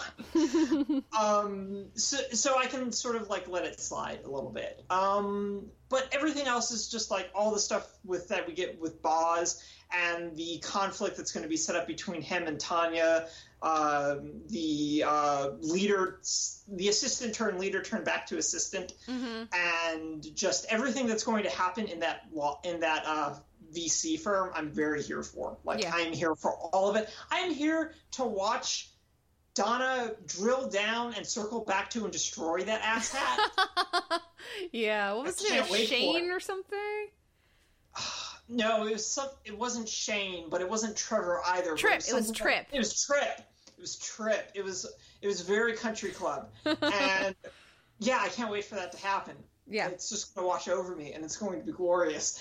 But I'm here for like all elements of the show again, and I'm so excited that the show's back. Yeah. And I'm eager to see them fight AOL. I'm eager for them to invent Google, and I want Mommy and Mommy to get back together again, just like you said. Yeah. And it's not going to happen. No. Was that Chris Lowell that we saw in the first episode? Yes, it was Chris Lowell. Oh, I can't wait for him to come back. I know. No, as soon as he's like hanging out in the background, I just went, is that Piz? And I texted my friend Danielle and just enlisted him. Don't slander him with Piz.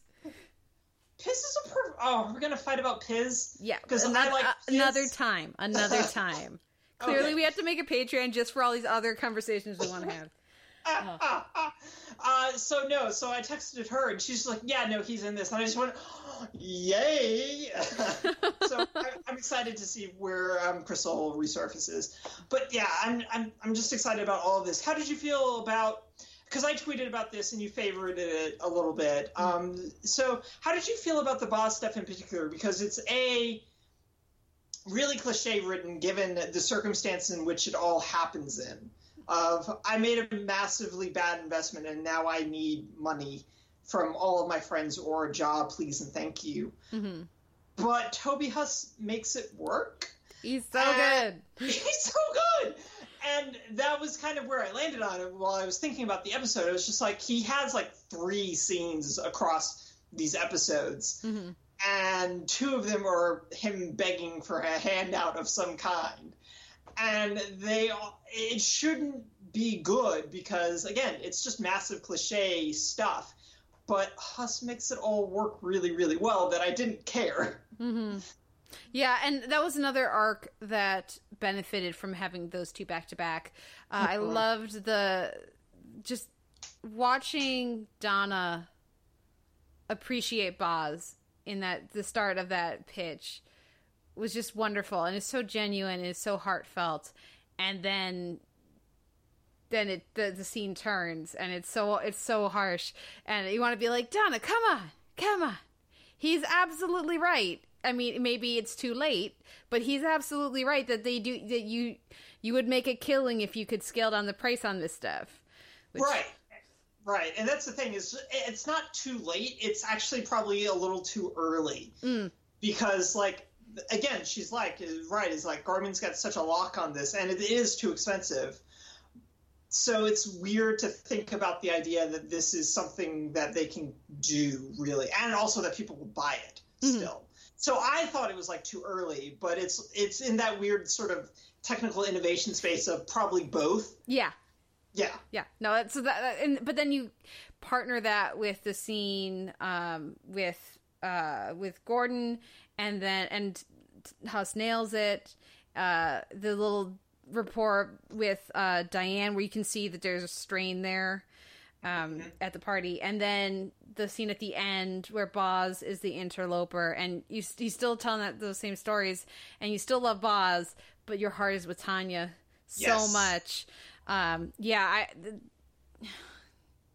The quiet dignity and earnestness of Huss's performance, especially in the Gordon scene, is just marvelous. And it's the kind of thing, like that kind of delivery and specific, just enough, like the layering, just enough is what makes that character sing. So I look forward to more opportunities for the gang back together. I need more Kim and Boz. I need, some of these other things. So I'm hoping that the season will deliver that. I gotta say, I continue to love the stuff, the way they're handling the co-parenting of Gordon and Donna, and the kids being the specific kinds of messes that they are, I think is very appropriate. I love the at the dinner, she gets the salmon and he orders it too. It says so much about them.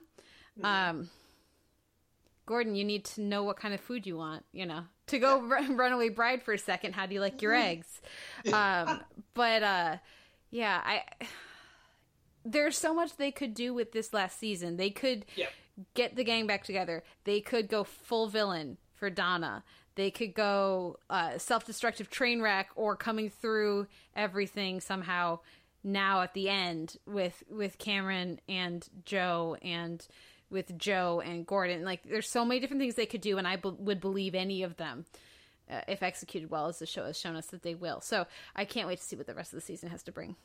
Yeah, I can't either, and just, like, I'm excited for all of that. I'm excited also for, like, what you alluded to right at the top is, like, Boz is an interloper, and realizing he's an interloper and not being comfortable with that, because I feel like that's something he would be not particularly happy with, but he's not in a position to step aside either. And I'm really excited to see how he navigates that. But I'm excited to see how they all navigate all of this, because like you said, like, and I was saying this at the end of season 3, where I was just like, I'm so here for Donna as the show's antagonist. And I still am. And I could see her going full villain, and the show just embracing that. And I'm really here for it. But it's still like you said at the top, is where the fact that I'm excited about Joe and Gordon again on this show is just a testament to the fact that of how, especially for me as someone who watched season 1 and was just like ready to burn it down like it was a truck full of computers, which is what happens at the end of season 1. Yeah, I still haven't seen the second half of season 1. Oh God, no, don't. Yeah, You're so good. You're so good. That I am suddenly excited about Joe and Gordon as partners again. It just speaks so much volume to how very quickly the show managed to rejigger itself and figure itself out in a really exciting way. So, so excited for more of this. Yeah. I may have to actually stay up and watch it. Ooh, watch it live. You know what's interesting? It made me think of our discussion, the discussion that I had with friend of the show Emma Fraser about Tatiana Maslany on Orphan Black, and several of the cast, but specifically Jordan Gavaris and Carl Brun. No, the actor who plays Donnie, last name is Brun. The way that they shift their chemistry with each other depending on which clone Maslany is playing, and how insanely like amazing that is. How do you two actors just like have completely different chemistry? Because that's just such an ephemeral thing. Like, you can't, it's hard to control that, but they managed to really dramatically do that, believably, on Orphan Black. I think the same thing is true here with *Halt and Catch Fire*, and because of where we find the characters at, they have totally different chemistry, but still just as interesting and just as electric. Now in the 4th season, so we'll see where they go next. Yeah. So tell me about what happened beyond the wall in Game of Thrones. Okay. I'm gonna keep this short. And also tell me, like I saw some tweets about this. Am I supposed to be expecting incest on this show? Yes. Okay. Well, I know that it's been there, but am I expecting new incest? Yeah, you're expecting new incest, and here's why. It's because Jon Snow, who is making hard eyes at and being made at hard eyes by Dany, Daenerys Targaryen, are secret aunt and nephew, but they don't know it. Because Jon Snow... So how do we know that, then? We know that because Jon Snow is a bastard, right? But we know through flashback and through very clear, like, obviously foreshadowed in the books. Like, it's just very clear in the books that Jon is not Ned's son. Right. He is Ned's nephew, but the father, and it's because Ned's sister, which you may remember, from the little bit of the show you watched, because Robert Baratheon was supposed to marry Ned's sister, was very madly and deeply in love with her. She got kidnapped by Rhaegar Targaryen, who was the heir to the Mad King. And then what you find out through like mentions here and there that you can piece together is that, and they mentioned this on the show last week, that Rhaegar divorced his wife and legally got remarried. They don't say to Lyanna Stark, but we know it's to Lyanna Stark. So that makes Jon the legitimate son, and Lyanna didn't get kidnapped. She ran off with the man that she loved, which was Rhaegar Targaryen, who was already married at the time. Married to one of the princesses of Dorne. And so, because of the kidnapping of Lyanna, that sparked the war, where Robert overthrew the Mad King to go save his beloved, and she died she was killed, or she died in childbirth, giving birth to Jon Snow. But if they had said what the actual parentage was, Robert very likely would have killed the kid. He would have insisted, it was a rape, and it was horrible, and this abomination can't live, and all this stuff. So that's why Ned said that it was his son out of this deathbed promise to his sister. Which makes Jon's actual father Dany's older brother. Okay. But again, here's the thing, you can't root for incest and all these different things. Like, obviously it's gross and yucky and squicky and all these things. But I always feel like when they do these kinds of things, it's like Top of the Lake. It's the kind of thing like, they never met each other until they were grown adults and they're the same age. I feel like that is a very different thing than, like, what we're seeing with Cersei and Jaime. You know what I mean? Like, yes, still squicky and gross, but not on the same level of this is someone you grew up with, this is someone you knew your whole life as your family, and then, like, you turn things sexual. Like, it's a very different thing. So that's why you should expect incest on the next episode, on the season finale. Okay. Does that make sense? All right. That does, well, no, but I was able to track most of that. Okay. Okay, now to actually talk about this penultimate episode, I'm going to keep it very short because the internet, had my back on this, which I appreciated. Most of the internet. There's plenty of the internet that... I did have somebody on Twitter trying to mansplain to me last week, and Caroline Sita, friend of the show, Caroline Sita, about how the only reason that I was upset with the way the show was writing Sansa and Arya was because they were women, and if they had been men, I wouldn't be so up in arms about it, and women are so, picky because it's male writers. We say that they can't write women's. Anyways, I was being called a sexist for not appreciating the writing for Arya and Sansa, but I think you need look no further than a basic Google search to do that. Pretty much everybody else agrees the writing for these two characters in this episode specifically, but the previous episode as well, was just bad. It's just bad. Arya talks about she's got all this hatred or anger towards Sansa because she saw their father executed, and Sansa was up there and looking all dressed up pretty, and I remember how nicely you sat there as our father was executed. Everything, but we watched it. We watched that season. We watched her, like, wailing on the floor. You know, like, she wasn't standing and smiling all pretty when that happened. And the fact that the show wants us to think that, you know, like, the way that they play the scene, the show agrees with Arya. And it's stupid, because everybody else at home is going, like, not true, not what happened, Arya's smarter than that, Sansa's smarter than that. It's just this manufactured drama that they have so that we can be uncertain of what Arya's gonna do, and they have all this tension and fighting between the two sisters when it just feels very strongly like somebody who's never had a sister, never been a sister. And when you look at the writing staff and it's just basically the two showrunners and occasionally a third or fourth person, it's not too surprising that they don't know how to write sisters. It's just utterly unbelievable. The show, I couldn't think of a single set of women on the show who have ever been equals, who respected and supported each other. Mm-hmm. There's a lot of characters on this show. I was about to say, that seems a little weird. Yeah.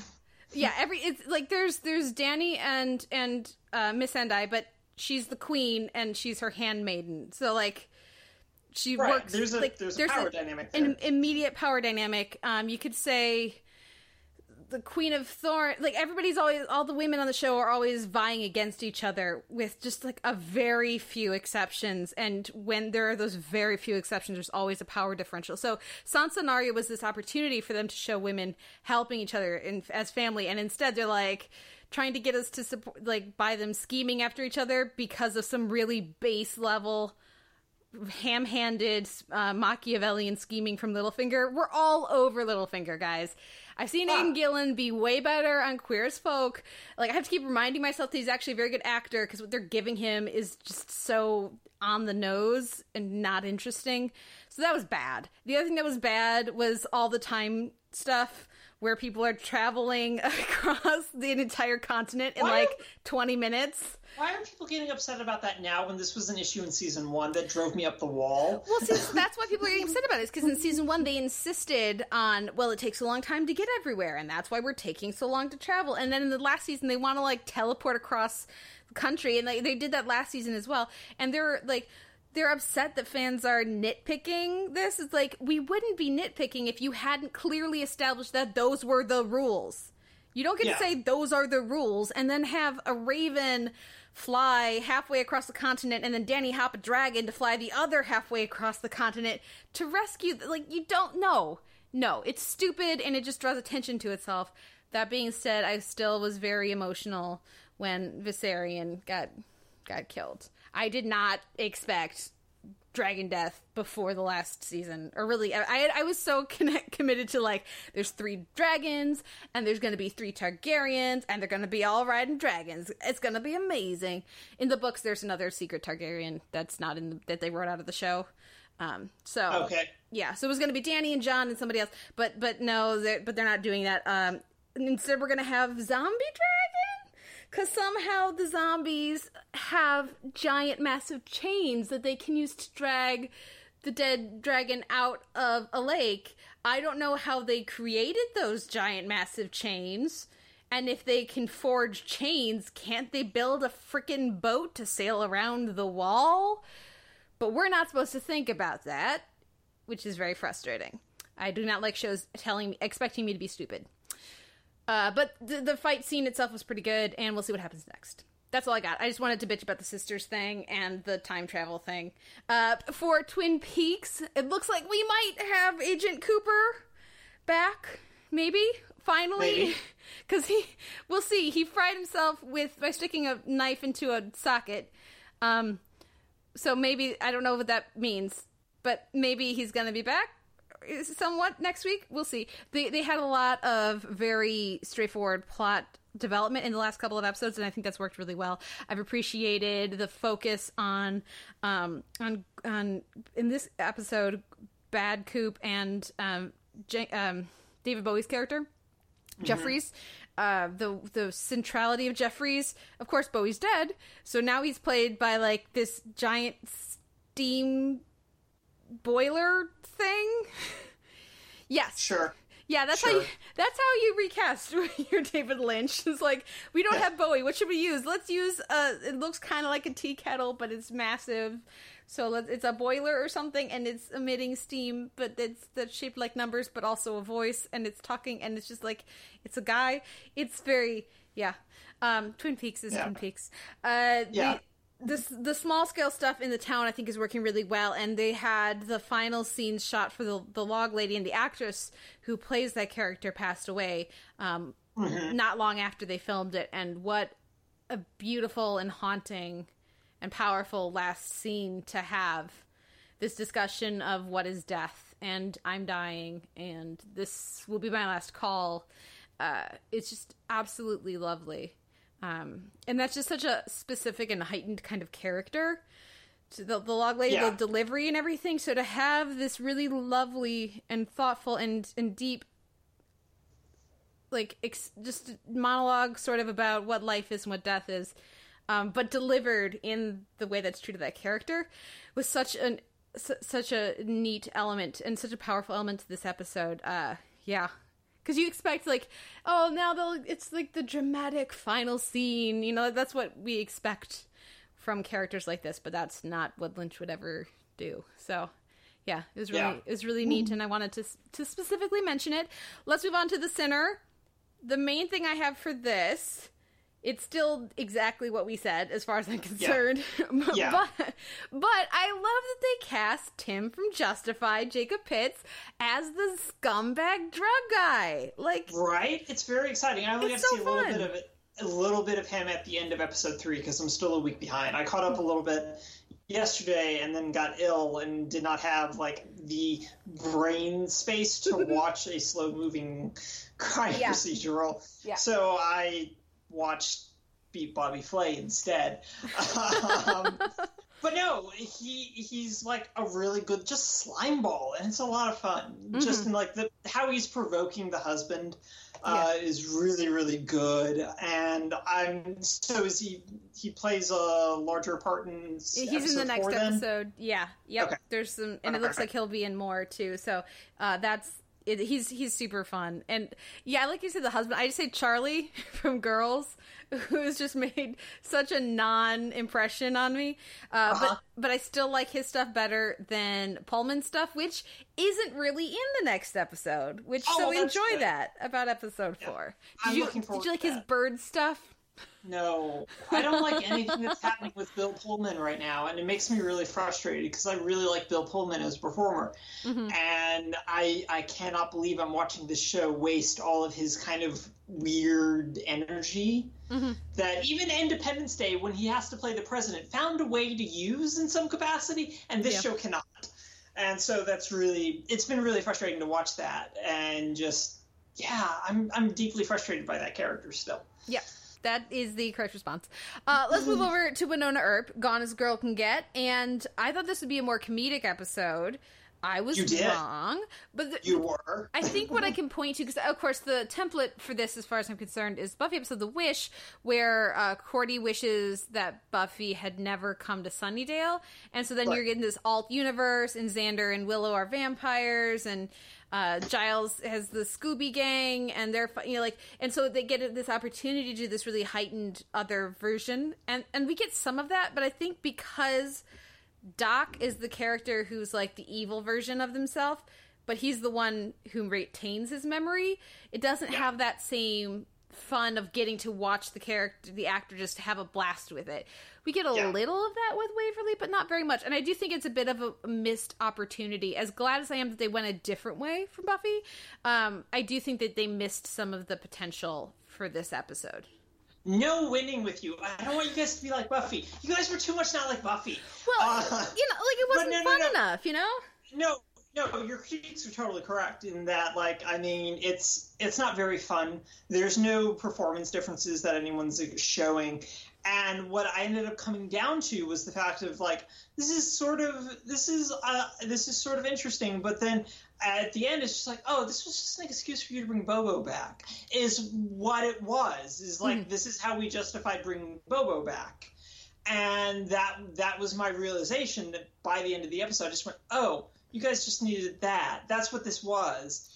It was sort of fun. I liked the ideas that you had sort of circulating here. And in particular, I liked the representation of remembering, that whole sequence of you're going to get to remember for like 2 to 3 seconds. And I liked how all of that was depicted.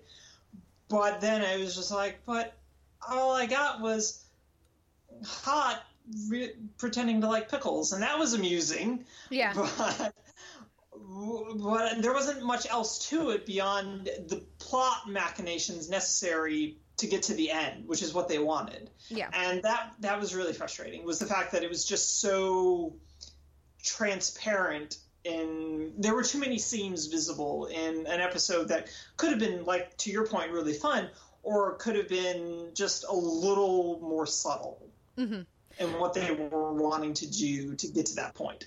Yeah, and having Doc having to try to like reach out to Rosita and to Dolls and to be like, no, but I don't hate, like, and having him validate the strength of his affinity for them and connection with them worked really nicely. But you needed to have more. Everybody else is too cardboard.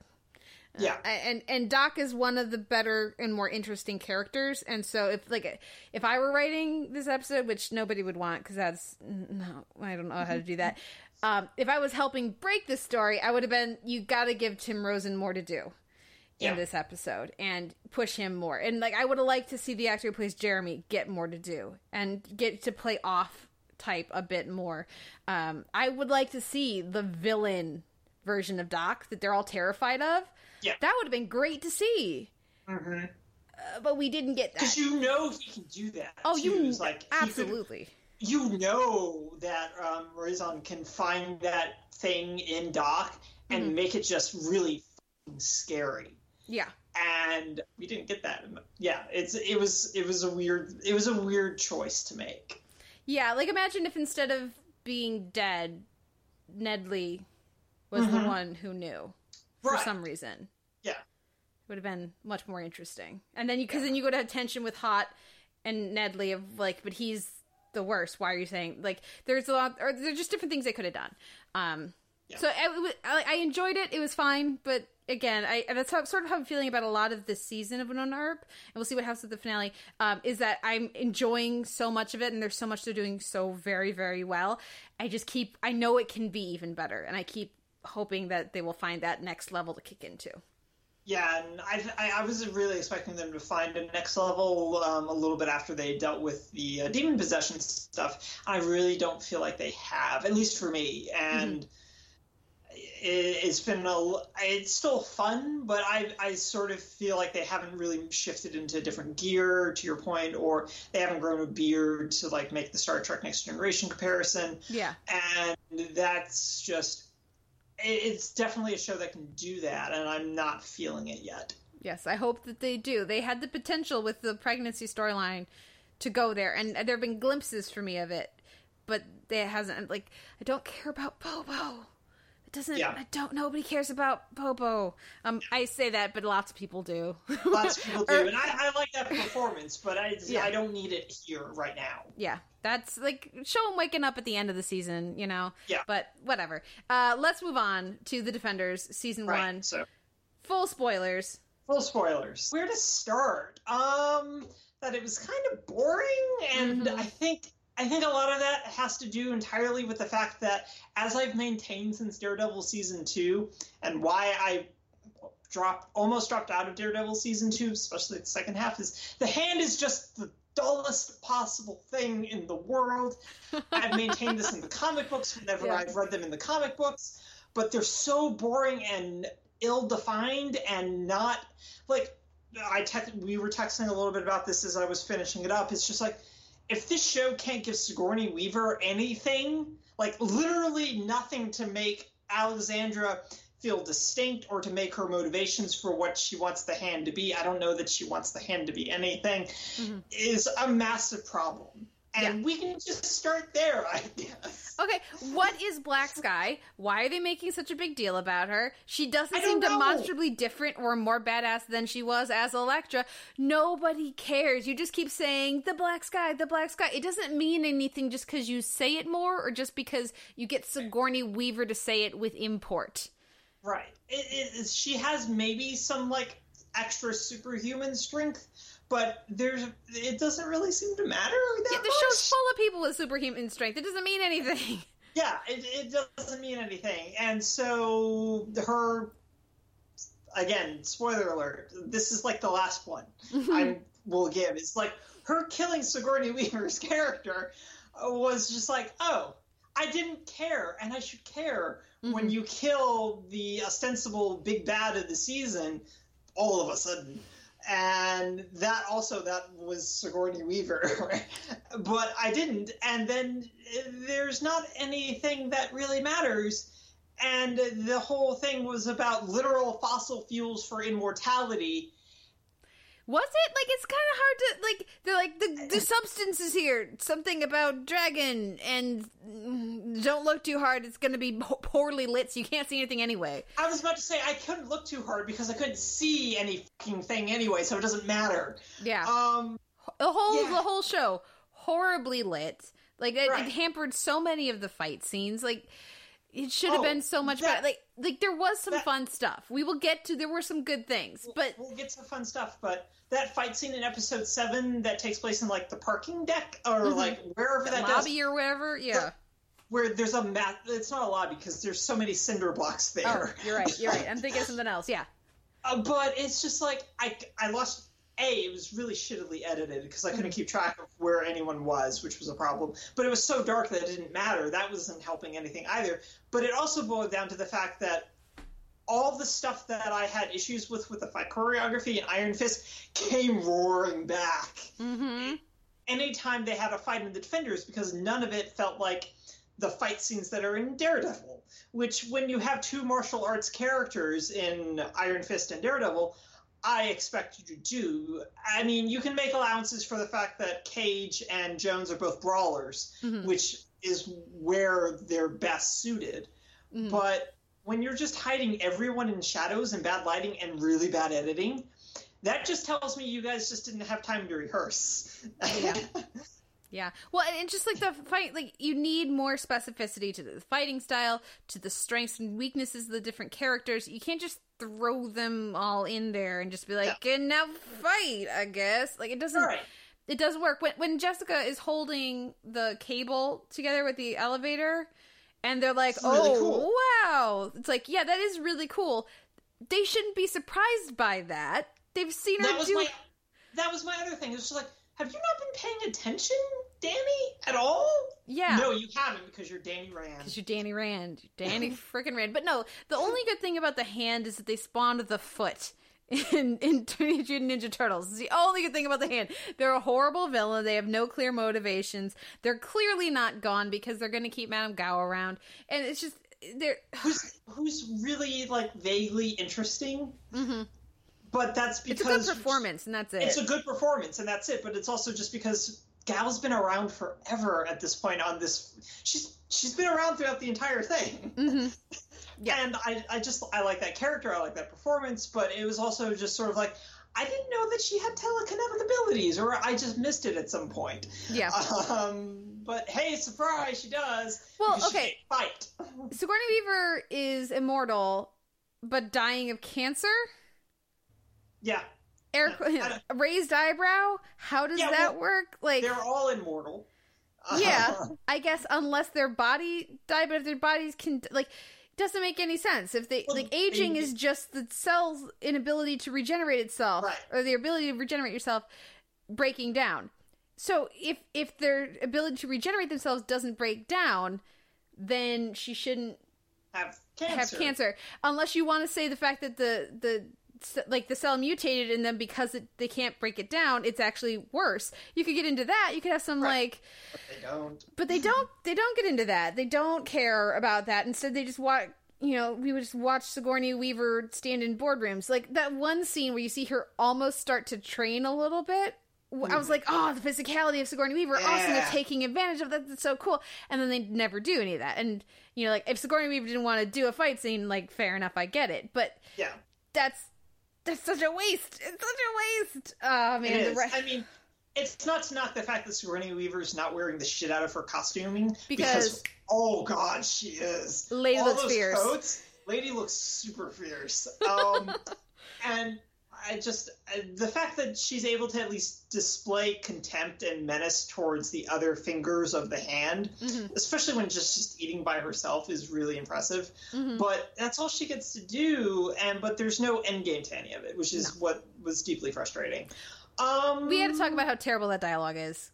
Yeah, let's talk about that, because it's amazingly bad. It's really super bad across the board. And it doesn't like hit a certain point and get better. There's bad dialogue all the way through. Like, I was looking at some of the credits on this, and I was like, oh, come on. Again, some of my Whedon alumni letting me down. The show is created by Doug Petrie and Marco Ramirez, and Doug Petrie, like, I know you're a better writer than this. I know you're a better writer than this. There's also one from Drew Goddard, who's another Whedon alumni who I also know is better than this, and who directed the Good Place pilot I discovered when I rewatched it with some people the other night.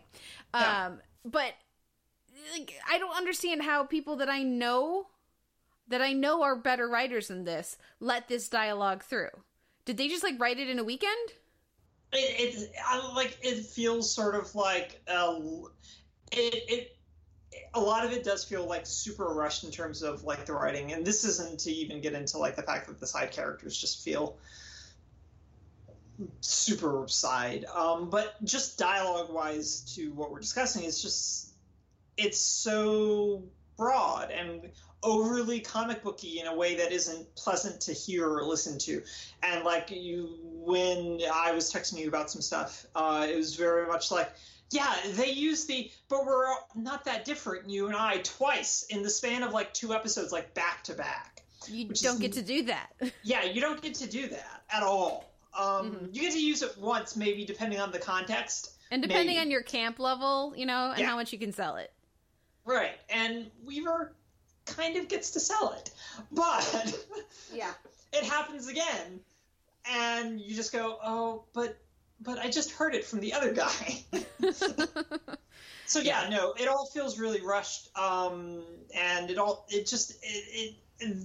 the attempts at banter, particularly between Jessica and Matt, sometimes happen, but it feels super forced because they're like, oh, but Jessica's the smart ass, so we need to give her smart ass lines. And that's what it feels like, is like obligatory smart ass lines instead of motivated smart ass lines of we just need a snarky guy.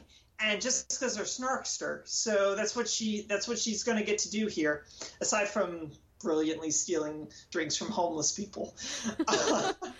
I should mention the other writer this season is Lauren Schmidt, so that I've not mentioned 3 of the writers and not the 4th. There are 4 writers credited, at least on IMDb. I will say that I thought the stuff with Matt and Jessica worked well because of the chemistry of Charlie Cox and Kristen Ritter. I thought they worked really well together. And I thought actually some of the stuff they had for Danny and Luke worked in spite of Danny. And I give credit on that to Mike Coulter and to Finn Jones when they let him play certain types of Danny. Yeah. Like certain of, like, he's good at certain tones of that character. Yeah. But so I did enjoy some of the banter when they were together. I liked the episode when they were in the restaurant and they were just like hanging out. That worked surprisingly well. But yeah, too much of the characters dragging their feet to get involved too much. Like what is going on with Karen and Foggy? Like, this is not alcoholism. This is him, like, somebody is getting beat up and he stops it. That's like, I think they've really written both of those characters into a corner in an unfortunate way that it's going to be really hard to salvage them. It's a superhero show. Don't put us in the position of feeling like the 2 main supporting characters are stopping our lead character from being the badass superhero we all want them to be. Right. But also just the fact that he, within the context of what was happening, like, he's not backsliding. It was a literal earthquake. Yeah. Also, why does Claire not get a single scene with Matt? Oh, I know. I know. We get plenty of great stuff with Luke and Jessica. We can't have, like, a moment for Matt and Claire, if only because it has been proven through the series. Give any of these characters a scene with Rosario Dawson, and they will be better. Yes! She makes everything so much better. It is scientific. It is scientific Netflix fact. Right. It's empirical at this point, yes. Is what it is. But yeah, she doesn't get a single scene. And it's super bizarre that she doesn't have one, considering that he's the one that kind of set her off on all of this in a lot of ways. Like, this is the domino that topples over for her to, like, get involved with everyone at some point or another through this. And it's really frustrating that there wasn't any of that. But yeah, let's try. Was there anything else that didn't work before we, like, I guess, like, really dig into, like, the Luke and Jessica stuff really working? The fight scene at the end with the very famous song, I can't remember what it is, the hip-hop song, was that Wu-Tang? Oh, let's talk about the fact that every time they queued up a hip-hop song, I thought shit was going to get real, and then shit never got real. Then it never did. That's the thing, like, that's a great song, but it did not work in that fight scene for me at all, and it's such a shame, because that should take it next level, right? Right. Because they do it like it earlier in the season too with Luke, and it still doesn't go anywhere. Yeah. Yeah. Okay. Anything else you have, or is it time for a couple more nice things?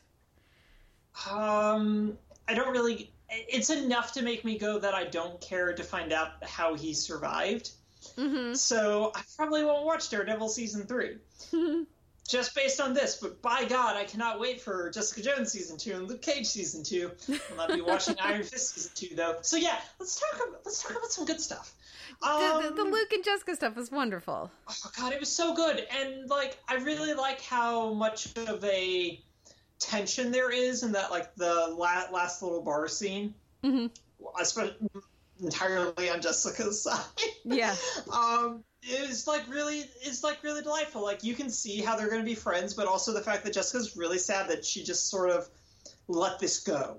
Yeah. And I really liked how, A, really subtle that is from Ritter's performance, but B, that she also understands that she can't get in the way again, type of thing. Or not Missed again, your window. But doesn't want to get in the way. Yeah, she missed her window, and she's very cognizant of that fact. And it's super mature and lovely, and I really like that this made room for them to have a resolution to what happened in Jessica Jones, since we reasonably could not get it in Luke Cage without Jessica getting deeper embroiled. But that had a lot more stuff to have happen, especially, like, establishing Misty, et cetera, et cetera, et cetera. And so I really liked all of that. It worked really, really nicely, and the problem, air quotes, with it is that they clearly could do it. They just didn't for the rest of the characters on the show. Yeah. I liked Misty and Colleen and Claire, even if they're so underwritten, so horribly underwritten. I still don't like Colleen as much as everybody else does. I don't even like the performance as much as everybody else does. I don't know what that actress could do if they actually gave her more interesting things to play. I have no doubt that she could rise to the challenge, but they just constantly keep defining her through Danny and through her mentor in this really unfortunate way. Like, I know nothing about her personality. Yeah, I don't either. And, like, I mean, you watched all of Iron Fist, which is more of an issue than me having given up. And the writing for Misty is paper thin as well. She's just there to be the cop, and then she's there to, I'll slow him down for you. She's like there to be Gordon, basically. And Commissioner Gordon. So I look forward to, obviously she was terrific on Luke Cage. I'm sure they give her more to do. She can do more. I really liked what we got from her here just because of Simone Missick, not because of the script. And this, obviously, as we've said, add Rosario Dawson to anything and she will make it better. So, because she was super fun. But that's about all I got. Yeah, and I think that's a fair thing. Like, I mean, there's not a whole lot of other stuff that we haven't already touched on. Like, superheroes on a subway car is always solid. It's always going to be fun. Yeah. It's always going to be good. And the fact that they're just all three just kind of sitting there. I mean, I'm laughing thinking about the visual, which is, I think, like, the most important takeaway from it is, like, that's the visual I remember, is the three of them looking kind of miserable, sitting on the subway, and then Jessica steals a beer. That's, like, the big thing I really remember from this, apart from the big positive thing I remember from it. Now, does the fact that they already did that joke in Thor 2 strip it of any resonance, or no? No, because the Thor 2 joke is, like, kind of self-contained enough in that it has that whole, has the woman accidentally knocking up against him. That, oh, you're in a little bit of lag. Okay, that's why. That it sort of works. Also because Thor needed directions in that instance, and they don't need directions in this one. They're just there sitting. So no, it felt distinct enough. But it's also just, you put Spider-Man on a subway car, and that was really good too. So yeah, I think it's just a winning combination at this point. Fair enough. Any final thoughts? Gosh, I kind of hope they never do this again, and that I just get, that I just get self-contained stories of each season, and at least now I know just to watch Jessica Jones and Luke Cage. I would rather have them just do, like, the occasional crossover within their own shows. As appropriate. I think that there's a lot they could gain from that. And again, as my discussing of Whedon thinks has been a theme throughout this episode, just sort of like they did on Buffy and Angel, where they'd have a character, like, it wasn't always a main character, it wasn't always Angel or Buffy, but they'd have somebody go over for a couple episodes if it made sense, that kind of a thing. Right, which the Arrowverse does really effectively right now. Absolutely, an excellent comparison, yeah. I think that's the best way to get our dose of, Jessica and Luke without having to watch more Danny. So I think that's really the goal. No more Danny! No more Hand, no more Danny. So what wins your week in drama and genre, Noel? I'm guessing clearly the Defenders. Yeah, no, it's totally Defenders. I really loved how nuanced its character development work was across, and how it served all four of its protagonists. You just needed Danny. Like you said, all of the Danny. Not no Danny, like we just said, all of the Danny. But really, it's Halt and Catch Fire, right? No, it's totally Halt and Catch Fire. It was, I think, our squeeze at the top of the segment kind of gave it away. But yeah, it was Halt and Catch Fire. I'm assuming it's the same for you as well. Oh yeah, definitely Halt and Catch Fire. A few show notes here at the end of our week in TV. You can find a post-up for this episode at theteleverse.org, the website for the podcast. You can leave a comment there and let us know what you thought of the week's TV. You can email us, theteleverse@gmail.com. You can find us on Facebook, like the page, and start up a conversation there. You can find us with our M4A chaptered feed and our MP3 unchaptered feed in iTunes. And you can also find us in Stitcher. We'd appreciate ratings and reviews either place. It helps other people find the show. And, of course, we're both on Twitter. I'm at theteleverse, and Noel, you are?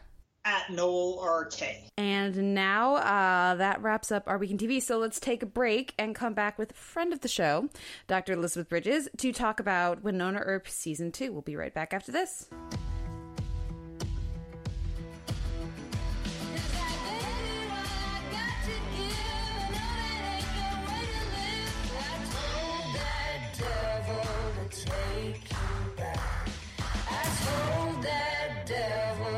Take you back.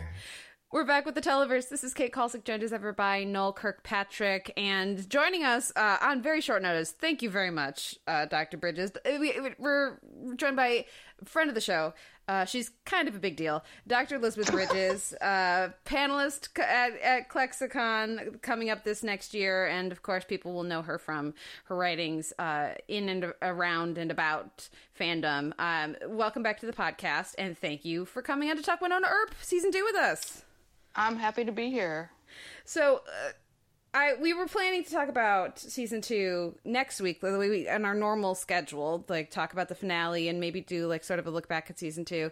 And then I was like, but don't we kind of have to have Dr. Bridges back on, seeing as she's pretty much the reason we started watching Season 1 in the first place? And... Oh, am I really? I feel so good about that. That's so nice. Yeah, yeah, absolutely. Yeah. And then I watched the finale and I was like, This is an amazing finale. I wish the whole season had been this good, and I'm so glad that Dr. Bridges is coming on. So I pretty much love the finale. This will be an interesting conversation interesting discussion for listeners, because they will have just heard us talking about the previous episode from last week, like a half hour ago on the podcast, and at least on my part being a little underwhelmed. And so it's a bit of whiplash, but I really love this finale. So I want to hear first from Dr. Bridges. How did you feel about the finale? And then how did you feel about the season as a whole? Okay, well, my feelings about the finale, I think I'm still kind of processing them because I don't have cable. And so I bought the season on Prime, and they are a little sketchy about when they post the episodes. And so I didn't get to see it until this morning. And so it's like I got up this morning, got some breakfast, and sat down to watch Wynonna Earp on Prime. And so I'm kind of still in a little bit of flux about it because on the one hand, it was amazing. On the other hand, I'm like, WTF? What just happened? What is all this? Like, again, as a good finale does, it kind of opened up a whole new world of possibilities. It answered some questions, but not all of them by any means. And so I feel like it did a really good job as a finale just on that basis, just kind of structurally as, setting us up for something that, again, expands this world that they've created in these 2 seasons. And I think, a lot of shows that I have liked have really had finales like that, where you just go, oh, no, there's all this whole other thing that I hadn't even thought about. Wow. And so, I don't know, that's my basic reaction. And just like there were emotions and Mrs. Prof, who does not cry, was getting a little weepy during parts of it. And so, and I didn't want to, be like, haha, you're getting weepy. Because, I'm like that all the time, but she's rarely like that. And so we were having a real moment there, and I didn't want to spoil it by being silly. And so, yeah, it was really moving. It was really exciting. It put them in those kind of just how are they going to get out of this type situations at several points. And, I didn't know how they were going to get out of it. And so that was pretty fascinating. I would say my only real kind of, I don't know, moment was when they split the bullet. When Doc and Wynonna were pretending to be about to shoot each other, and they split the bullet and hit the 2 widows, I was just like, okay, best gunslinger in the West, sure, but I kind of fell off the wagon a little bit for a minute when that happened. But other than that, it was a fantastic finale. But WTF, I don't know what's happening. Noel, how about you? What did you think of the finale? Right, I only watched it this morning as well because I went to bed at like 8, 9 o'clock like an old person. I was also just really tired. So no, I watched it this morning after Kate woke me up to complain about the fact I didn't have any audio for the recording yesterday. Details. Right, so I watched it, and I really enjoyed it as well. Like, to counter what Elizabeth just said is, I really loved the bullet thing. Mainly because that bullet is huge, and I'm not even sure how she got it into the chamber, really, because it looked much bigger than a regular bullet. So agreed. That's how I'm kind of rolling with it, is that it's a larger target than a regular bullet would be. And that's why he's able to hit it and splice it and just go in both directions. And no, it doesn't make any sense whatsoever. But it was still really cool. Well, yeah, and I mean, as a lover of comic books, like, I'm used to things like that happening in comic books all the time. And of course, Wynonna Earp is kind of a comic book universe. Yeah. And certainly based on a comic book. And so it's, in that sense, I was like, okay, sort of my comic book suspension of disbelief is fine with this. But my TV suspension of disbelief was just like, what? I don't know, but okay. I mean, we had to dispatch them somehow because they were just kind of getting in the way at that point. They were. And they were. Like, they were going to have to find a quick, because I feel like this really could have been 2 episodes, I think I wish they had added another episode to the season, honestly, because I think that they could have done this one in 2 episodes and it would have spread out a little bit more, and maybe they wouldn't have had to dispatch the widows in quite such a quick, neat form. Again, I mean, my comic book brain is like, yes, of course, do it. They just kind of there's just sort of this dissolution into a pile of weird bubbles or bugs or something. Bugs, right? It looked like was spiders. it bugs? Was it bugs? Okay. It seemed like bugs to me. Okay. But bubbles also works. Sure, just something weird and creepy. Goopy, yeah. Goopy, yes. Yeah. Goopy. Bringing Goopy. us full circle for the season. Don't touch the goo. Always with goopy stuff on this show. Yes. Yeah. But yeah. So no, I mean, I'm not saying that I hated it. I'm just saying there was a part of my brain that was just like, why? Well, I'm with Noel on this one, and I get where you're coming from, though, Elizabeth. For me, it's just such a...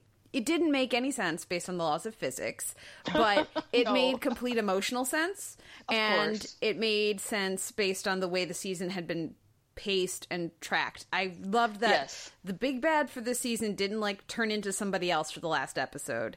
It was these women that we've been following all season long. I thought that was really appropriate. I liked the tension between the two widows in this end, and the turn that, you know, fake, like Meredith or something, fake redhead one had over. It's Beth and something starts with an M. Mercedes. Beth and Mercedes. Mercedes, yeah. So Mercedes wearing widow, just being like, screw this guy. I'm taking his power. He can stay buried. And now it's going to be about me. And then that tension between her and Beth wearing widow, I thought really worked so well. And then the other thing is that it resolves the tension, like the tension of the season theoretically, but it also adds more strain to what's going to come, because now they don't have their weapon to kill Clutie, which will theoretically, I'm guessing, drive next season. But it also was just like, for me, I can see what you're saying about them having enough material to put this into 2 episodes, but I loved that it was 1 because of the pacing. It just... Yeah, it was super fast paced. It was incredible. When we get halfway through the episode, like, okay, wait, the widows are gone already. It's like 15 minutes in, and then she's given birth already, and there's still like another 20 minutes. Like I just kept wondering what was going to happen next. But sort of like, it was reminding me of elements of the Orphan Black finale, where it was like the key to this finale, the climax of this finale, is not the monsters, and it's not giving birth, it's the baby, and it's the reveal that it's Doc's kid, that Waverly is not Bobo's child. That for me was like the emotional resonance of the season, and the reveal and the payoff that had the most weight. So I loved that is where they decided to peak the episode, not at physical conflicts with these 2 widows. Okay, so you don't think, for example, that the lack of a emotionally climactic birth scene was because, I mean, for me, I kind of felt a little bit shortchanged that there weren't at least a couple of shots of like her struggling to give birth and things like that, and then she's riding a motorcycle. Yes. And, I had that same thought. Thank God it wasn't just me. Okay, because I mean, for our listeners who do not have a vajayjay, like, I mean, you know, and haven't maybe talked to people who have given birth before, I was just like, really, a motorcycle? Okay, I guess she's really tough. Right. I just, as soon as I saw her on the motorcycle, I went, that's just Earth blood at work right there. That's the only way. That's the only way that this is gonna. Yeah, that's the only way this is gonna work, because her like maybe sitting in a chair, and maybe walking sort of okay, but like not. Yeah, I just, wow, motorcycle. But, you know, and then we had that whole thing of, you know, is this Wynonna Earp's mom? Like, how's that going to play into everything now? And that she's known where mom's been is like the other thing. Like, that's sort of like kind of the crazy thing, is that she's been apparently conferring with Mama Earp about everything that's been happening and hasn't told anyone about any of this. And that is I'm actually kind of excited about, and to see how her presence, whenever she decides to like really come onto the stage, as it were, what that does to all the dynamics of everyone else. Right, and then what was that look between Nicole and Dolls, and Nicole had recovered that ring that fell off of the Widow, because that drove me nuts in the scene where the Widows were dispatched and then that ring fell onto the street, and I was like, nobody's picking up the ring. What's happening right now? That's obviously important. And but Nicole has it, and then she looks at Dolls, and it's like, are they trying to make us think that they're about to do something evil? Because I thought something bad was going to happen to Jeremy. And Waverly just then. I was like, don't drink the coffee, everyone. I get such a different take. I just thought that was like, just Dolls and Nicole both understand that they're not done yet. Okay. And Jeremy and Waverly are just celebrating and enjoying the moment. I hope you're right, Kate. I so hope you're right. But yeah, so there was that little moment, and just there were a couple little things like that where I was like, they just slipped something in there. And also they were being so nice to Jeremy this episode and being like, you're part of the family. And Mrs. Prof was just like, they're gonna kill him this episode, aren't they? And I was just like, no, I hope not, because I really like Jeremy. But and I feel like if anyone is safe on this show, it's the gay characters. So I hope. Yeah, that was my thought. That was my logic as well. I was just like, well, they're not going to kill their gays, right?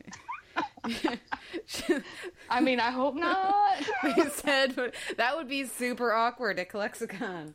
Everybody would be. Well, coming back. So I'm glad he survived the episode. That was really good. I also love these hints at more about him, like that he's psychic or other things. It's like, I'm not just smart. There's a reason I was recruited to Black Badge. And so I thought that played off nicely with just that little moment from back when everybody was finding out about the pregnancy, and he'd already known for quite a while. Oh, that's right. Yeah. I thought it tied together neatly, and it just kind of points for me, one of the things I really appreciate about this season, while it's been a bit disjointed and it never has, until for me this finale reached that next level, but most of the season for me did not reach or sustain certainly the next gear that I know that this show is capable of.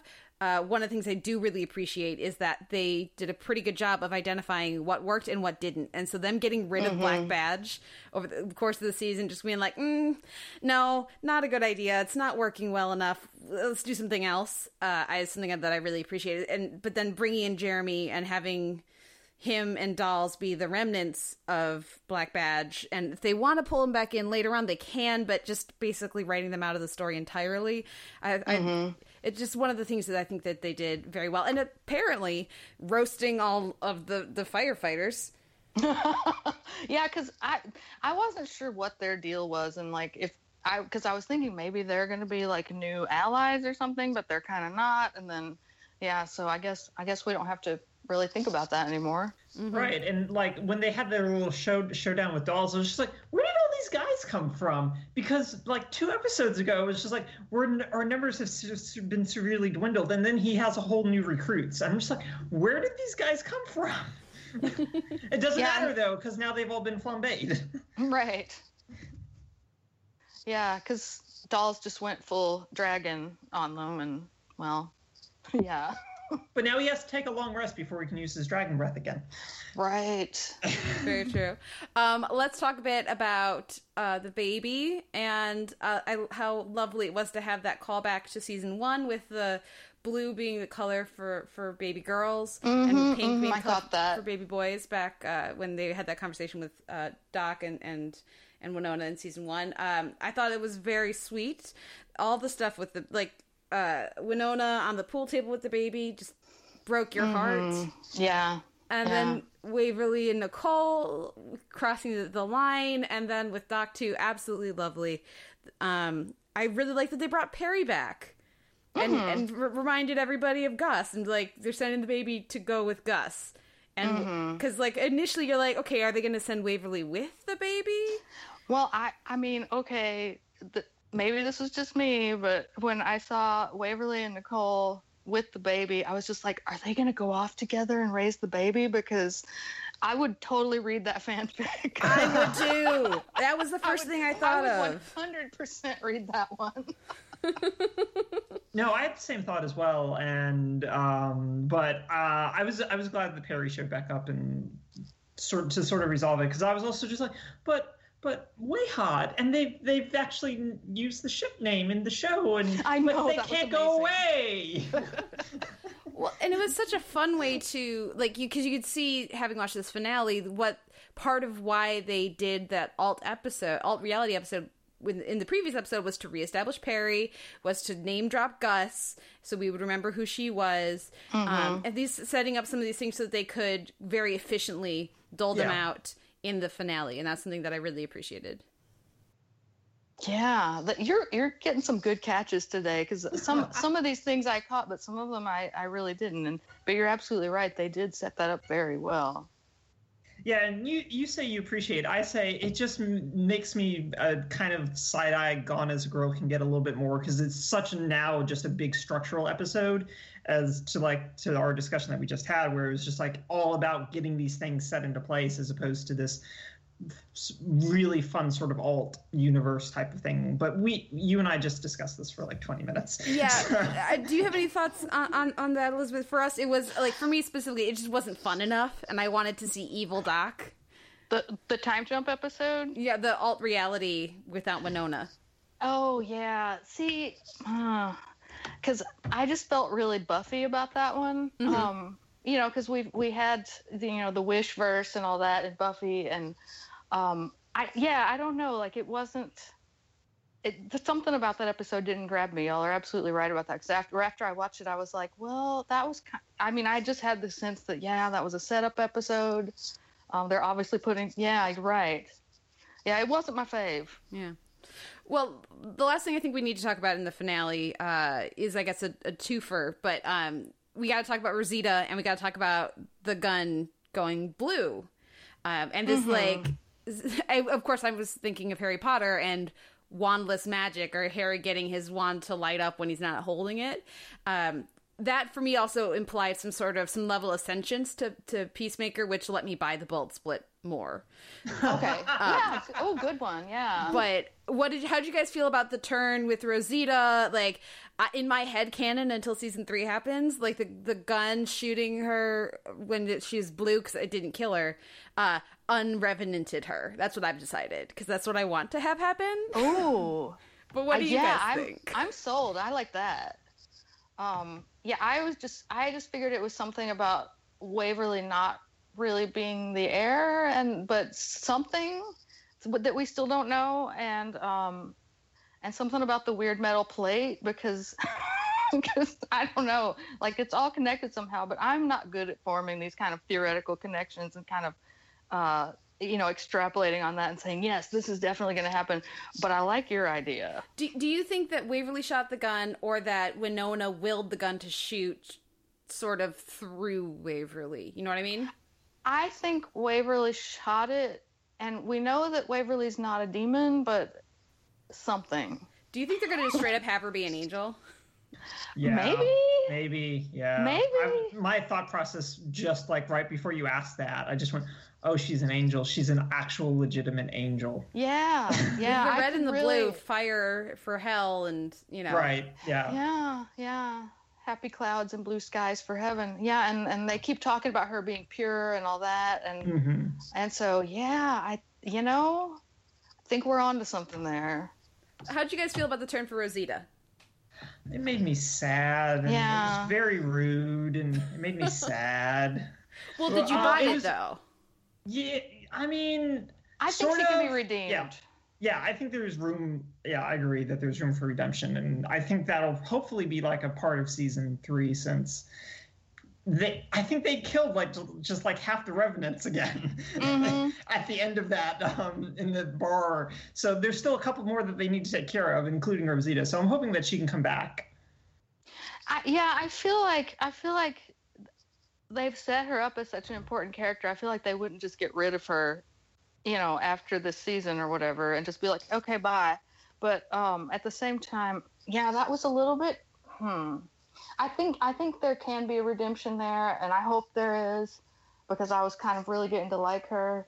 And I don't know, it seemed like Winona kind of understood her, being upset about all that. And she's just like, yeah, I know. And, sorry, I did promise I was going to kill you. Yeah, that was really shitty, I know, but yeah, and so I feel like something can be worked out from that, and I would like to think that it will be.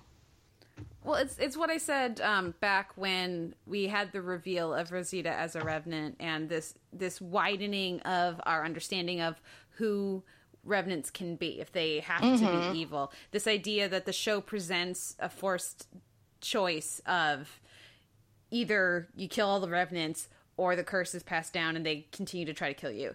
And it's sort of like this has been a very Whedon-y episode, but like in the Buffy finale, this idea of like, who says there's only one in a generation? I don't like that rule. That's a stupid rule. So I'm not going to buy into your ideas of what the rules are. I'm going to make my own rules. I wouldn't be surprised to see the show take that sort of a path with, okay, this is all the curse can be or has to be. Why don't we just break the curse and make you all not Revenants anymore? So I wouldn't be surprised to see something like that happen.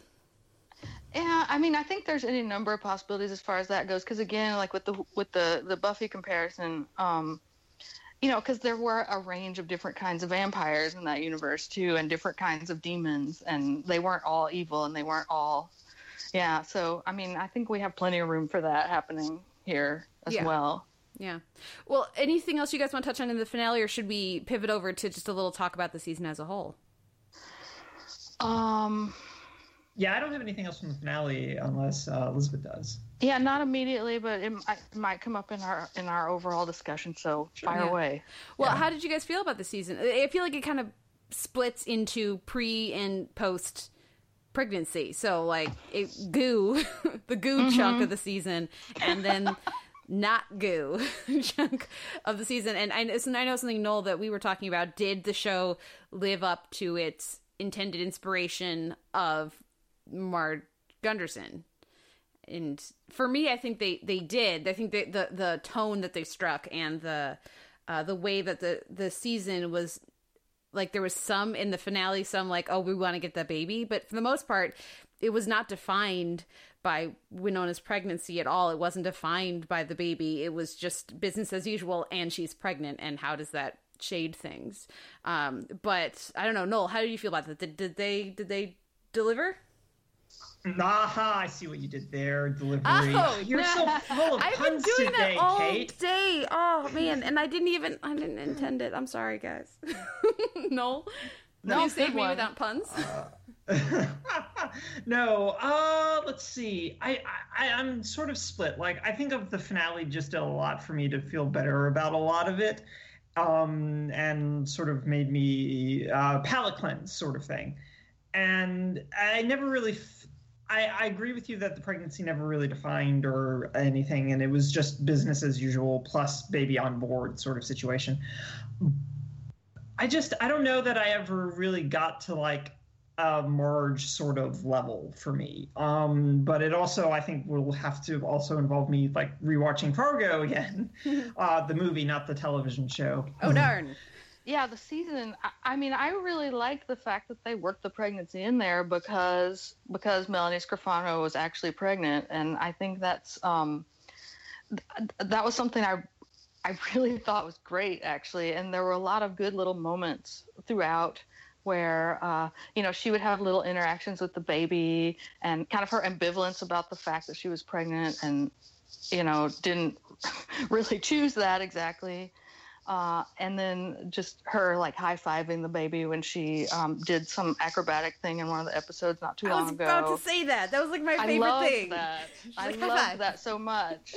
And like when she referred to it as like this poor little asshole or this poor sucker, and and it's just like you felt her kind of feeling that bond with the child, but also the bond through being an Earp heir. And so, just like, sorry, kid, this is the life you're stuck with, I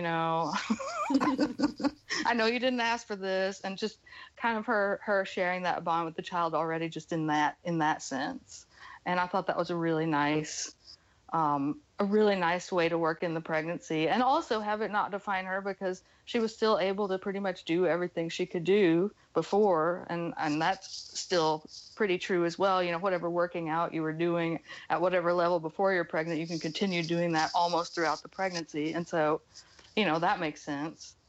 And I liked that, you know, it was not only not a problem, but they actually made it into an asset for the season. And I don't know, that seems pretty innovative. I can't think of another show that's really done that, where they didn't make the pregnancy like a huge, I mean, it was a huge thing in the season, but it wasn't, you know? Yeah. It was an emotional thing, but not a plot thing. There was tension of, is it Doc's? And how does that affect everybody else?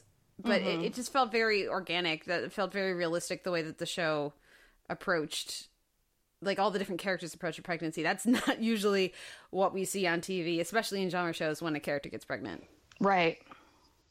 Yeah, so that, I don't know, I thought that worked out really well. And yeah, I mean, obviously I'm watching for all the way hot moments as well. And I think we got several pretty nice ones this season. You know, again, the show is all action. You're not going to have, like, showing people having really drawn out long conversations about important stuff, but you just get little hints that maybe they have out of frame or whatever. And so that was nice that we saw them kind of work through some couple stuff, including finding out that Nicole was still married.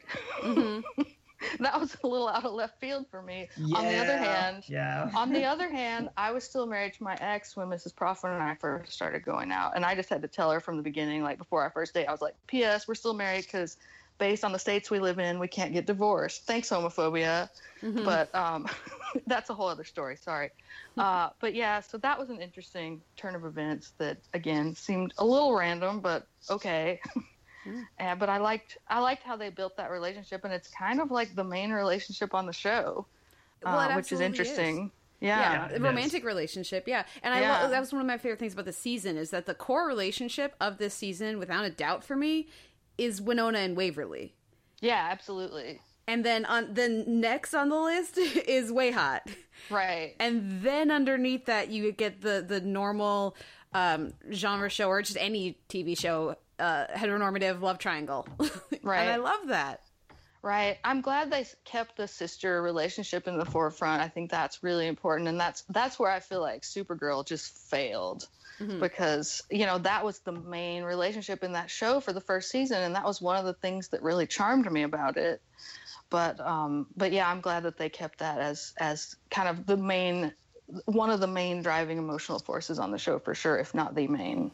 How about the way they handled Doc and Dolls, and like the reveal? Like I had mentioned being so glad that they just got rid of Black Badge. This season exploded our literally connection to Black Badge. Noel, any thoughts on that? Well, it certainly helped the show, and it mainly helped Dolls become something resembling a character, as opposed to just this really repressed sort of figure that just gets frustrated by everyone and just gets annoyed, and everyone else is sort of fun, and he's just the straight man, but he's a really boring straight man. You can have a straight man character that doesn't have to be just defined by that role of a comedic foil type, unless you're Zeppo, and then you just get to sing every now and then. But within season 2, he starts like loosening up a little bit. You start to see glimmers of humor, and I think getting rid of Black Badge allowed all of that to happen, and that was really important. And then like the sort of burgeoning bromance of friendship and hatred between Doc and Dolls propel some stuff forward in terms of giving him more to do and play off of. It still doesn't really make me Dolls like my most interesting or even favorite of the characters on the show. He's still kind of low. I think I'd even put Jeremy above him. And but I feel like there's way more room for that character to grow now, even still, as a result of Black Badge getting blown up. So that was like the best thing that's happened for that character, was them just going, yeah, no, we're not going to do this evil conspiracy organization government thing anymore. Bye. Have fun being with all these. Have fun with the misfits. And that was a good idea. So it allowed him to embrace also his misfitness. So, though I am sad that that woman's head blew up still, because I liked her. Like, already have She was pretty cool. Name. Yeah. Katero? Is that something like that? It was something like that, and I'm really sad. Yeah, it started with a C. And of course, Juan Carlo got eaten. Yeah. Yeah, I would have liked a little more. I would have liked to have kept him around, though. I kind of liked him, but he was kind of one of those good go-to old wise character figures, and I kind of liked that being on the show. But as far as Dolls goes, yeah, I agree with you, Noel, that he really got to be himself more after Black Badge blew up. And then when he was absent for several episodes, or it felt like several episodes, and you know, in the fandom especially, they were just like, "Where's Dolls? We want Dolls back. What's up with Dolls?" And you really did feel his absence on the show. So I would disagree a little bit about his importance in comparison with some of the other characters, because it really didn't feel like the same show without him for me. But at the same time, yeah, the bromance, the bronemies, yeah, whatever you call it. Yeah, I really not friends, really, but I mean, they kind of, but they have each other's back, and I think that's really important. And so, you know, that scene with the old timey marshals and how Dolls stepped in and, you know, really saved Doc's ass. That was a really great scene, and I'm glad they had that in there, because I think that really cemented whatever personal differences they have, they've still got each other. Yeah. The respect is really clear, and absolutely, and ability to work together, which is not enough shows seem to think that's possible for people who are romantic rivals to also respect and like each other outside of that and be able to function, especially as people fighting demons kind of need to be able to function as a team. So I certainly appreciated that. For me, I did not care when Dolls was off the show. I will say, having seen the Winona Earp panel at Comic-Con this year, Shamier Anderson is way more charismatic and fun and interesting than Dolls is. So I hope that they... I liked that character way more after seeing the actor on the panel. And I hope that they steer more towards his personality on the show. They let Dolls loosen up and grow and just change into a different personality. And sure, he's repressed because of Black Badge and, you know, all those years of training, and he's really been like this all along. Sure, whatever you need to say to explain why all of a sudden he's a more charismatic, relaxed, loose person who can be funnier, who can, you know, whatever you need to say, writers, to justify that, I'm on board, because it's a more interesting, he's a more interesting character, and it's a more interesting support piece for the show. Like, the rapport with different characters is more interesting if he gets to actually do more than just be the uptight stick in the mud. So hopefully that'll continue into season 3. Why don't we finish up with favorite episode of the season, favorite moment, and something that we haven't mentioned yet that you want to give a shout out to. So who wants to go first? I really enjoyed the earlier episodes in the season before they really got into the main arc, because it had kind of that baddie of the week feel to it, and that was kind of fun for a little while. I mean, obviously you can't sustain a whole season doing something like that, and they always advance the overarching plot even within those episodes. But it was, you know, before you really saw where things were going, I thought, you know, the spiders and some of the stuff they had to deal with, and the haunted apartment building and all that kind of stuff that we saw, sort of classic supernatural horror TV show stuff at the beginning of the season. I really enjoyed that because I thought it was fun. And I thought that to me fit in with the brand of Winona Earp really well. But at the same time, you know, obviously if you don't have a main arc or several main arcs going, you know, you're not going to have much of a season. And so they eased into that pretty well, I felt like. And like I said, I enjoyed the weird little interactions that Winona had with her baby here and there, and talking to her baby and stuff. And then also shout out to Drunk Nicole, because that was hilarious. I really did not think of her as much of a comedic actress, but it's clear that she is. She's like, Waverly, you're so pretty and I like you so much. And like that was just like, that's exactly what that character would do while drunk. Yes. Even in some kind of desperate situation. Like that was really good. And I don't know. And just, yeah, I mean, just, you know, Winona's little one-off things that she says. And there are so many of them, I can't even remember one of them right now, but just she has so many little lines, or like, yeah, it's just, I don't know. There were a lot of fun moments this season, and I really liked it overall. You know, the newness of a first season has its own charms because you're just getting to know the characters. And then, you know, in the second season, yeah, I do feel like it was a little sporadic here and there, because sometimes there would be a funny episode and sometimes it would be all kind of dreary, and it was really hard to kind of strike that balance. But at the same time, I thought what they did with the characters I really enjoyed, and where we got to see a little bit more background of some people, you know, some more than others. And I would definitely like to see more background of, say, Dolls, and or Nicole and or Rosita, and find out sort of a little bit more about them as people. But it was, overall, it was a really fun season, and I'm so happy they got a third season. So happy about that. Definitely. Noel? Let's see. I think Whiskey Lullaby might have been my favorite episode of the season, if only just I liked how they handled speeding up the pregnancy to catch up with Scafano's actual pregnancy. So that I thought that was really clever. But I just liked also like the Sandman's mansion house. That set design was really, really good for just like a one-off type of thing. It was really cool. So I like that. Though I think my favorite moment, and this may be like since Elizabeth already took like the best moment with Drunk Nicole, is the triumph of Winona walking out with the hockey trophy after beating up teenagers off screen to get the trophy, and just the slow-mo walk and like wiping some blood off her lip, and she's got flicking the trophy. Off the, yeah.